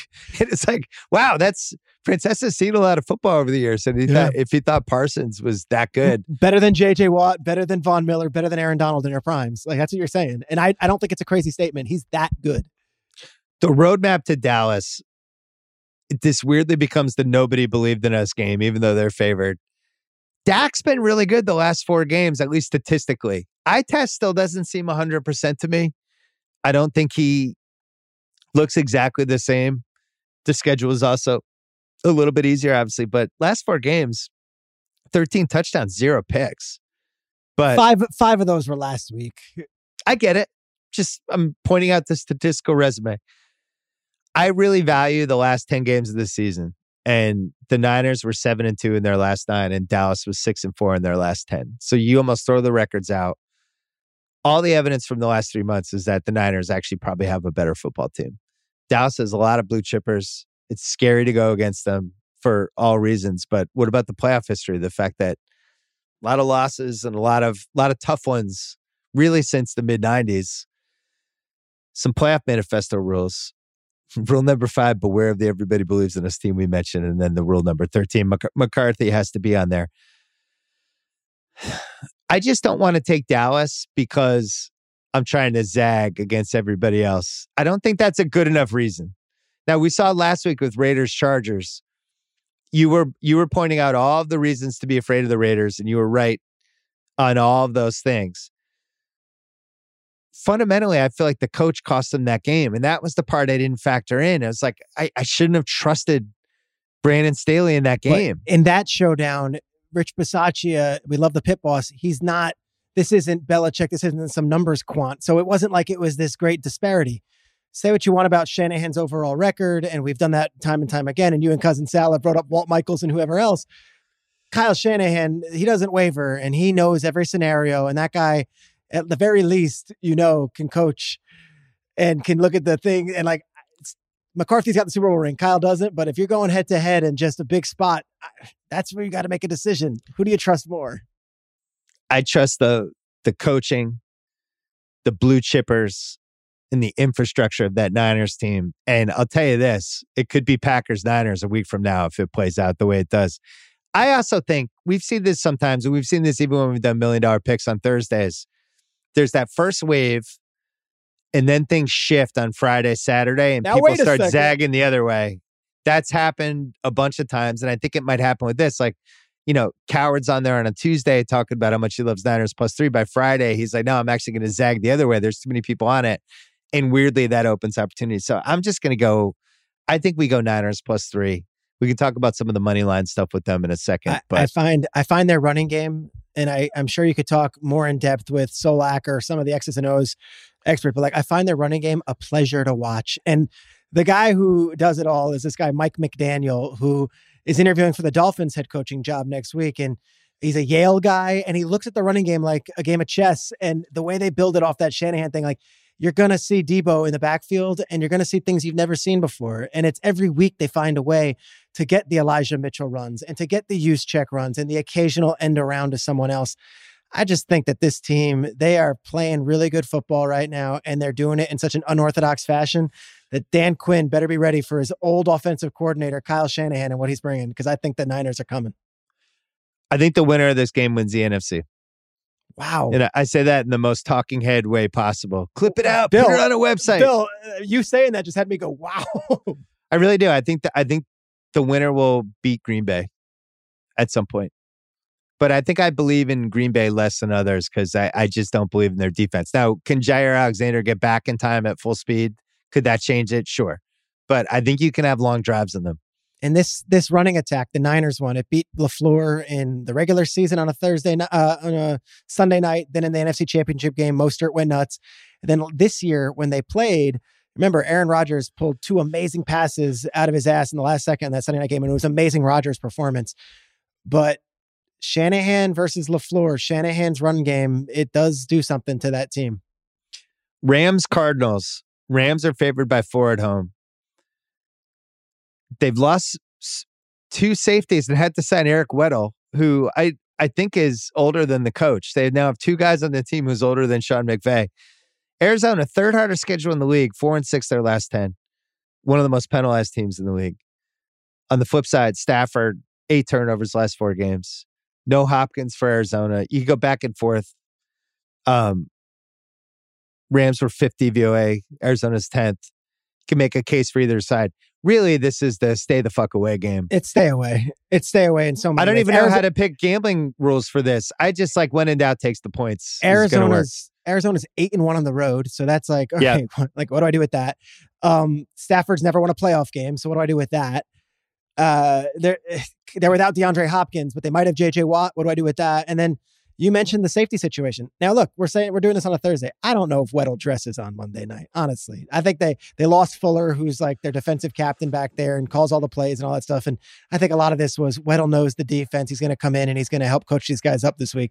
He might play, but at the very least, them signing Weddle shouldn't be looked at as like, what a great savvy move. It does reek of a little bit. It's a panic move. Yeah, I'm with you. They've lost. We talked about losing Woods and Akers. Akers is now back, but he's not. It's not like they're going to like be able to really truly count on him. I just don't like the ceiling of this Rams team. I thought that Niners game was alarming, where everything goes right for the first quarter and 2/3 of the second quarter, and it's just perfect. It's 17-0. This is great. They've killed the Niners. And the narrative, you go to sleep at night, they're gone out of the playoffs, and we never have to hear about them not being able to beat the Niners again. Great win. Let's start high-fiving. But no, they screwed up the end of the first half. Niners get the ball. All of a sudden, it's 17-10. And over again, they just couldn't put them away. It's like, well, all right, so why weren't they able to put them away? You mentioned earlier, top-heavy roster. Bunch of bunch of blue chippers, including Von Miller, who I did, it's not like they're calling his name left and right in these telecasts, but holes all over the place, right? Offensive line, not that great. Can't really run the ball at all. Sony was like 20 for 41 in that game or something. They can't protect leads. So even if they come out and they beat the Cards and they're up 10, I still don't trust them to be able to hold on to a lead in the second half where you have Kyler who can run around and do the schoolyard thing. And even the cheap touchdown potential of the Cards I like, but I like the Cards. I think they could win. I think they could cheap touchdown it. I don't want to lay the points in this game. I don't love it. It's not like we're going to be putting major bucks on it, but can I give you when in doubt, take the points. What do you think? I think there's going to be a lot of offense. So which offense do you like more? I like the Rams offense more. I say that with a question mark, knowing that both Connor and Edmonds are healthy for the first time ever all season. And don't you think the Cards can run the ball in them? I feel like they could. Yeah. Connor had 18 touchdowns this year. He missed a lot of time. Connor was awesome and he's healthy. So the reason he was every week, it was Schefter saying there's a chance he could play and then he didn't dress and he killed your fantasy team, was because they were building towards the playoffs. So Connor hasn't had any workload since before the Indianapolis game. That was because they wanted to save his foot. They wanted to make sure his heel was okay for this game. So I guess part of it also is I think both coaches really want to win this game. And I don't know who to pick between the two as far as X's and O's go. I think that the offenses are going to show up. So if you can bet the over in this game and take yourself out of the pick and the winner, I think that's a safe play. I think there's going to be a lot of points scored and both defenses are hurting right now. Well, we have some money line stuff we can do with the Cardinals too, which is exciting. We could parlay the Raiders and Cardinals to win. It's plus 654. An underdog parlay, if you will. An underdog parlay, if you will. So we have that. A couple other ones. Just some fun bets before we do the picks. We have Bucks minus 2.5 with the Bucks over in that game of 41.5. An alternate line parlay is minus 103, basically even money. So you could say, can that game get to 42 points with the Bucks winning by 3? There's one. If you want to say Pats win because the weather is going to be cold and this is Belichick time, Pats plus 172 with the under of 44 is plus 350. If you want to get super aggressive with the over-under, you could take it down to 37.5 on FanDuel. It's 2-1. Pats plus 172. You put those two together, plus 618. That's the greatest Belichick performance of all time. Silencing that defense and getting just enough offense from back in the running backs. It's the Belichick cold weather parlay, right? This is it. This is the Titans. Pats win 2017, 16-14, 19-13, 12-10. We might be doing that one. Highest scoring game. Pittsburgh, Kansas City, plus 500. Highest scoring game of the 6. Cold weather. Ben, you got to ask a lot of points out of Ben. That's asking a lot. Some cheap touchdowns at the end. Ben scrambling. Chase Claypool. Philly, Tampa, plus 350. Lowest scoring game. Pats, Bills, plus 200. Cards, Rams, plus 600. But you like the offense. I love the offense in that game. Lowest scoring team. Bills, 8-1. We said we are going to do a little small something. I didn't think we were going to go all in on the Patriots beating the I'm Bills. not saying we're betting any of these. I'm just giving you bets that jumped out to me. Lowest scoring team, Rams, 20-1. Wow. To score the least amount of points this weekend. 20-1 seems kind of high. The Bills one's interesting, though, because if it's super cold and that becomes a 12-10 game, and that's your argument, then the question could be, is anybody else dipping below that? You would look at Pittsburgh, maybe Philly. Last one. 49ers are plus 140 to win the game outright. So the question is, do you take the plus 3 or do you grab the money line? On FanDuel, a lot of people are betting the money line. The Cards are plus 162. Pats are plus 172 and the Raiders are plus 188. Those would be our money line picks. Any of those jump out to you? Yeah, I think the Niners straight up is very enticing. Okay, the Niners plus 140. Do you like Raiders Cards plus 654? I don't. Which one scares you out of those They two? both scare me, and I don't think both of those are going to happen this week. So we're going to have no underdog parlay this week unless we do a goofy Pats line, which I think we should. Okay, let's do that one. You want to do the Belichick cold weather? The plus 172? I'm going to ask FanDuel if they'll boost this for us. Okay, so what do you want to call it? Do you want to call it the Drew Bennett parlay? Because that's what it would take. It would take a drop like Drew Bennett's at the end of the game. And it's such a deep cut reference that maybe 7 Patriots fans would appreciate it. I think the Drew Bennett, Belichick. I think it's too deep cut. All right. The Belichick coaching masterpiece. How about the Vinatieri Memorial? Okay. Whatever they want to call it. Special. Pats plus 172, under 37.5, plus 618. So maybe we'll boost that to plus 750. All right. When we come back, the $1 million picks. Come on. For round one.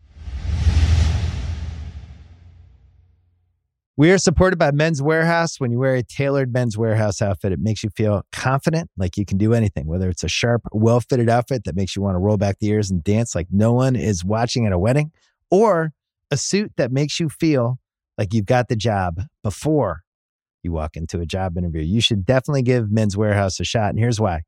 Men's Warehouse, the only nationwide men's clothing store that has a tailor in every store to fit your suit, shirt, jeans, etc., to your body.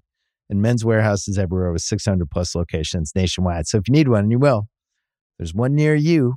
Feel like you can do anything in an outfit from Men's Warehouse. Visit your Men's Warehouse store or click or tap to shop online.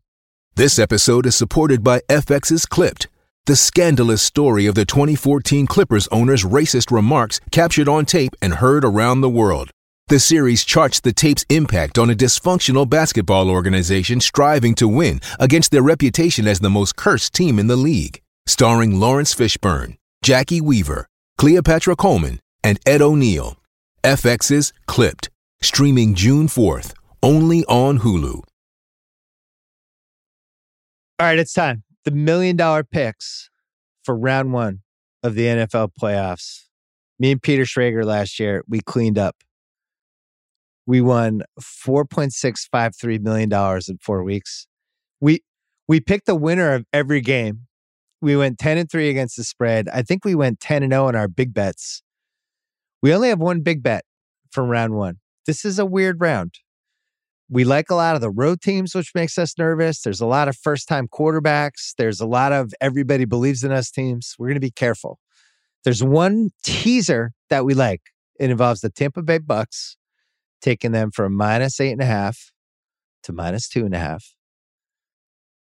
And the Kansas City Chiefs, taking them from -12.5 to -6.5. Let's recap this really quickly.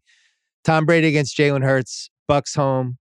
Bucks almost everybody back. They might not have David back, but basically this is a bet against the Eagles going into Tampa and beating Tom Brady, the 7-time champ. This is not how it ends for him, Peter Schrager.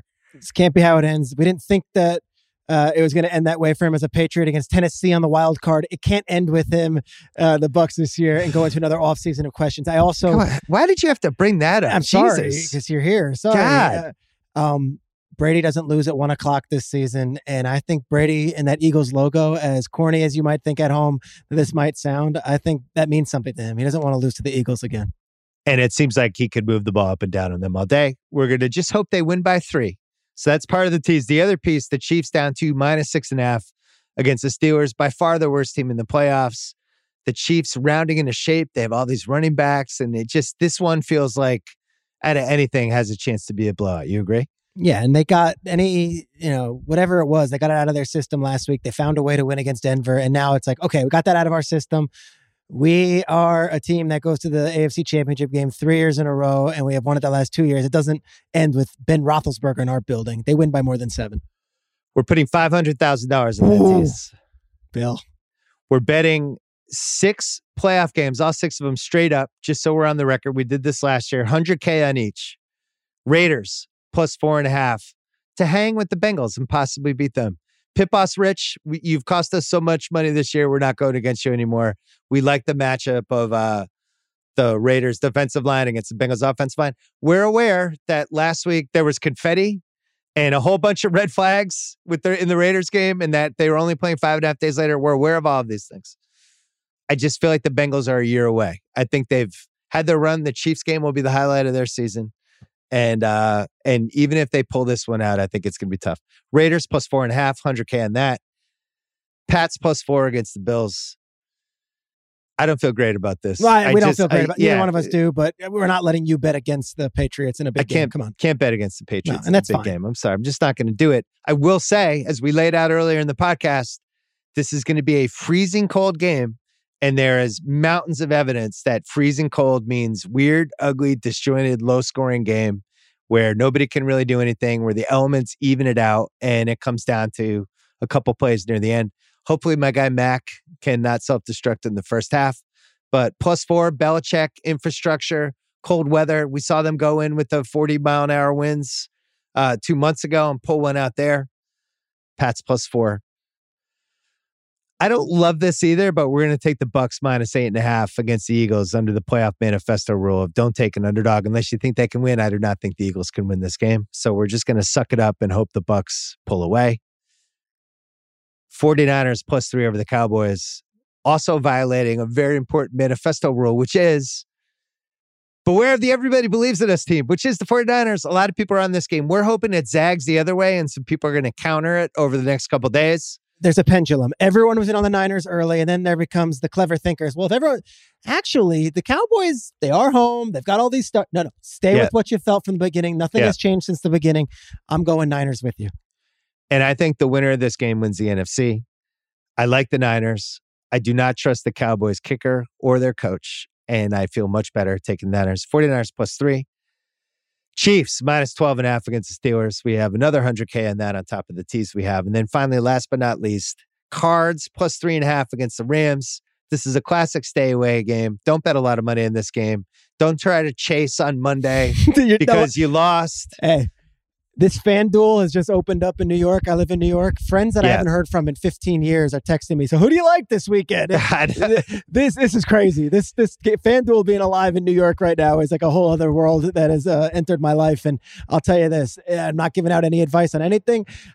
This one, I wouldn't touch in a million years. There's way too many variables about both these teams right now.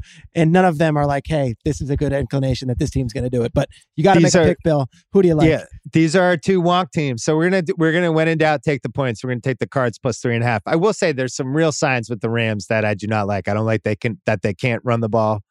I don't like that they can't really get stops when they need it, which we saw again last minute of the Niners games. And just in general, they seem flimsy to me. The Cards also seem incredibly flimsy. And when in doubt, take the points. You're getting Cardinals 8-1 on the road, and the Rams signing Eric Weddle was celebrated. And what a cool story! Yeah, it's a disaster. Jordan Fuller going down is a big deal for the Rams. And we also think the Cards can run on the Rams. Connor, Edmonds, combo. All right, so we're doing all those. And then we have some fun parlays for you. This first one is the Bill Belichick, Drew Bennett, Adam Vinatieri cold weather playoff history parlay. So if we think the Pats are going to win partly because of the elements, because it's so freezing cold, everything evens out, the crowd's dead. Everyone's covered up. They're wearing gloves. They got the ski masks over their heads. And it's just quiet. And it's just the ground's hard. And Josh Allen's taking a couple hits. And it's just like an ugly field position game. Well, we're taking the Pats on that. Pats plus 172. And we're going to do an alternate line of the under down to 37.5, which is plus 200 on FanDuel. Combo that plus 618. The scenario would be Pats win 16-13, 12-10, 13-10, 17-10, 10-9. It's the only conceivable way the Patriots win this game is in this fashion. They're not winning 31-28, and they're certainly not winning on Mac Jones. This is going to be a time of possession game where Josh Allen touched the ball for only 2 drives in the second half, and it's because of what they did on offense with the ground game. Little Ramondre Harris, yeah. If you combine the two, it's Ramondre and it's Harris. And I'll say if it was up to me, we might not be picking the Patriots, but I will say this: if we're going that route, you might as well bring in the under as well. You were on the sidelines for Seahawks-Vikings, which was absolutely freezing cold in 2016. And you know firsthand, the first quarter, you can do it. Yeah. By the time we get to the fourth quarter, especially in the night game, your soul starts leaving your body. It's so cold. Keep that in mind. Cold. So we're going to put just a little flyer on the Pats plus 618, plus 172 in the under 37.5. Next one, a Chiefs same game parlay that we forgot to mention when we were doing the setup $1 million picks before. This is a fun one. So we're betting on a Chiefs blowout. And the over-under for that on FanDuel, 20.5, you get better odds because the over-under in real life is 12.5. Juicing those odds going Chiefs 20.5, so they have to win by 21. Travis Kelce, anytime touchdown score. Pat Mahomes over 280.5 yards, plus 600 on FanDuel. Which one do we boost? Do you want to boost the Pats one or you want to boost this one? This one. All right, let's boost this one. So it's plus 600. We'll boost it to plus 750 for this, and maybe FanDuel will join us. It's respect the Chiefs. Like, respect what they do. Chiefs blowout, Mahomes 281 yards, Kelce scores. If they win by 21, you win all of them, 6-1 odds. Next one is you like the Cards over. You think this could be a shootout. So we're going to just a little flyer on Cards. We're doing the over. It's a crazy one. Over under 54.5. There needs to be 55 points in this game. And the Cards win plus 506. I think there's huge points in this game. I have questions about both defenses, especially on the back end with what LA has going on and also what Arizona has going on. I think there's plenty of points in this one. And if the Cardinals are going to win, they've got to outscore the Rams. And if we're going Cardinals, which again, I'm not so all in on, I do think it's going to be a shootout. We're taking a flyer, plus 506. And then last one, we're taking a flyer on Raiders to win in a cold weather situation. Taking the under all the way to 53.5. The parlay of that is plus 282. So we'll put 33K on that as well. So we have 4 33K parlays. If we hit one, they pay for the other ones. Hey, the Max Crosby If we hit two, game. we're rolling. Yeah, the Max Crosby game. Cold weather, Raiders win 2014, 21-20, 21-13. Yeah. A couple touchdowns. Yeah. Some first downs. So there we go. What's your favorite of all of those? Feel really good about the 49ers. I'm sorry, Cousin Sal and the Cowboys fans. I do. I'm sorry. Should we put a little more on the 49ers? You want to do the 49ers money line? Keep picturing Kyle Shanahan versus Mike McCarthy in the lab right now. I don't know. You know what? We're putting an extra 100K in the Niners. Niners plus 140. We're doing it. Everybody believes in this team. We're going to be believing right there with you. That's our last one. Niners 100K plus 140. Those are the $1 million picks for round one of the playoffs. You can watch Peter Schrager. You going to be on Fox this weekend? I will. I'll be out in LA before the Buccaneers-Eagles game. We have a show on Fox NFL Kickoff. I will be out there for that. And then Good Morning Football as well. And I will see you in this space next week. Let's go, Bill. Let's get back on this thing. Let's go! Let's go! That's it for the podcast. Thanks to Ben and Peter. Thanks to Kyle Creighton for producing this podcast. Thanks to Dylan Berkey and Steve Cerruti. And I will see you on this feed on Sunday after 5 of the 6 NFL games. Be careful out there.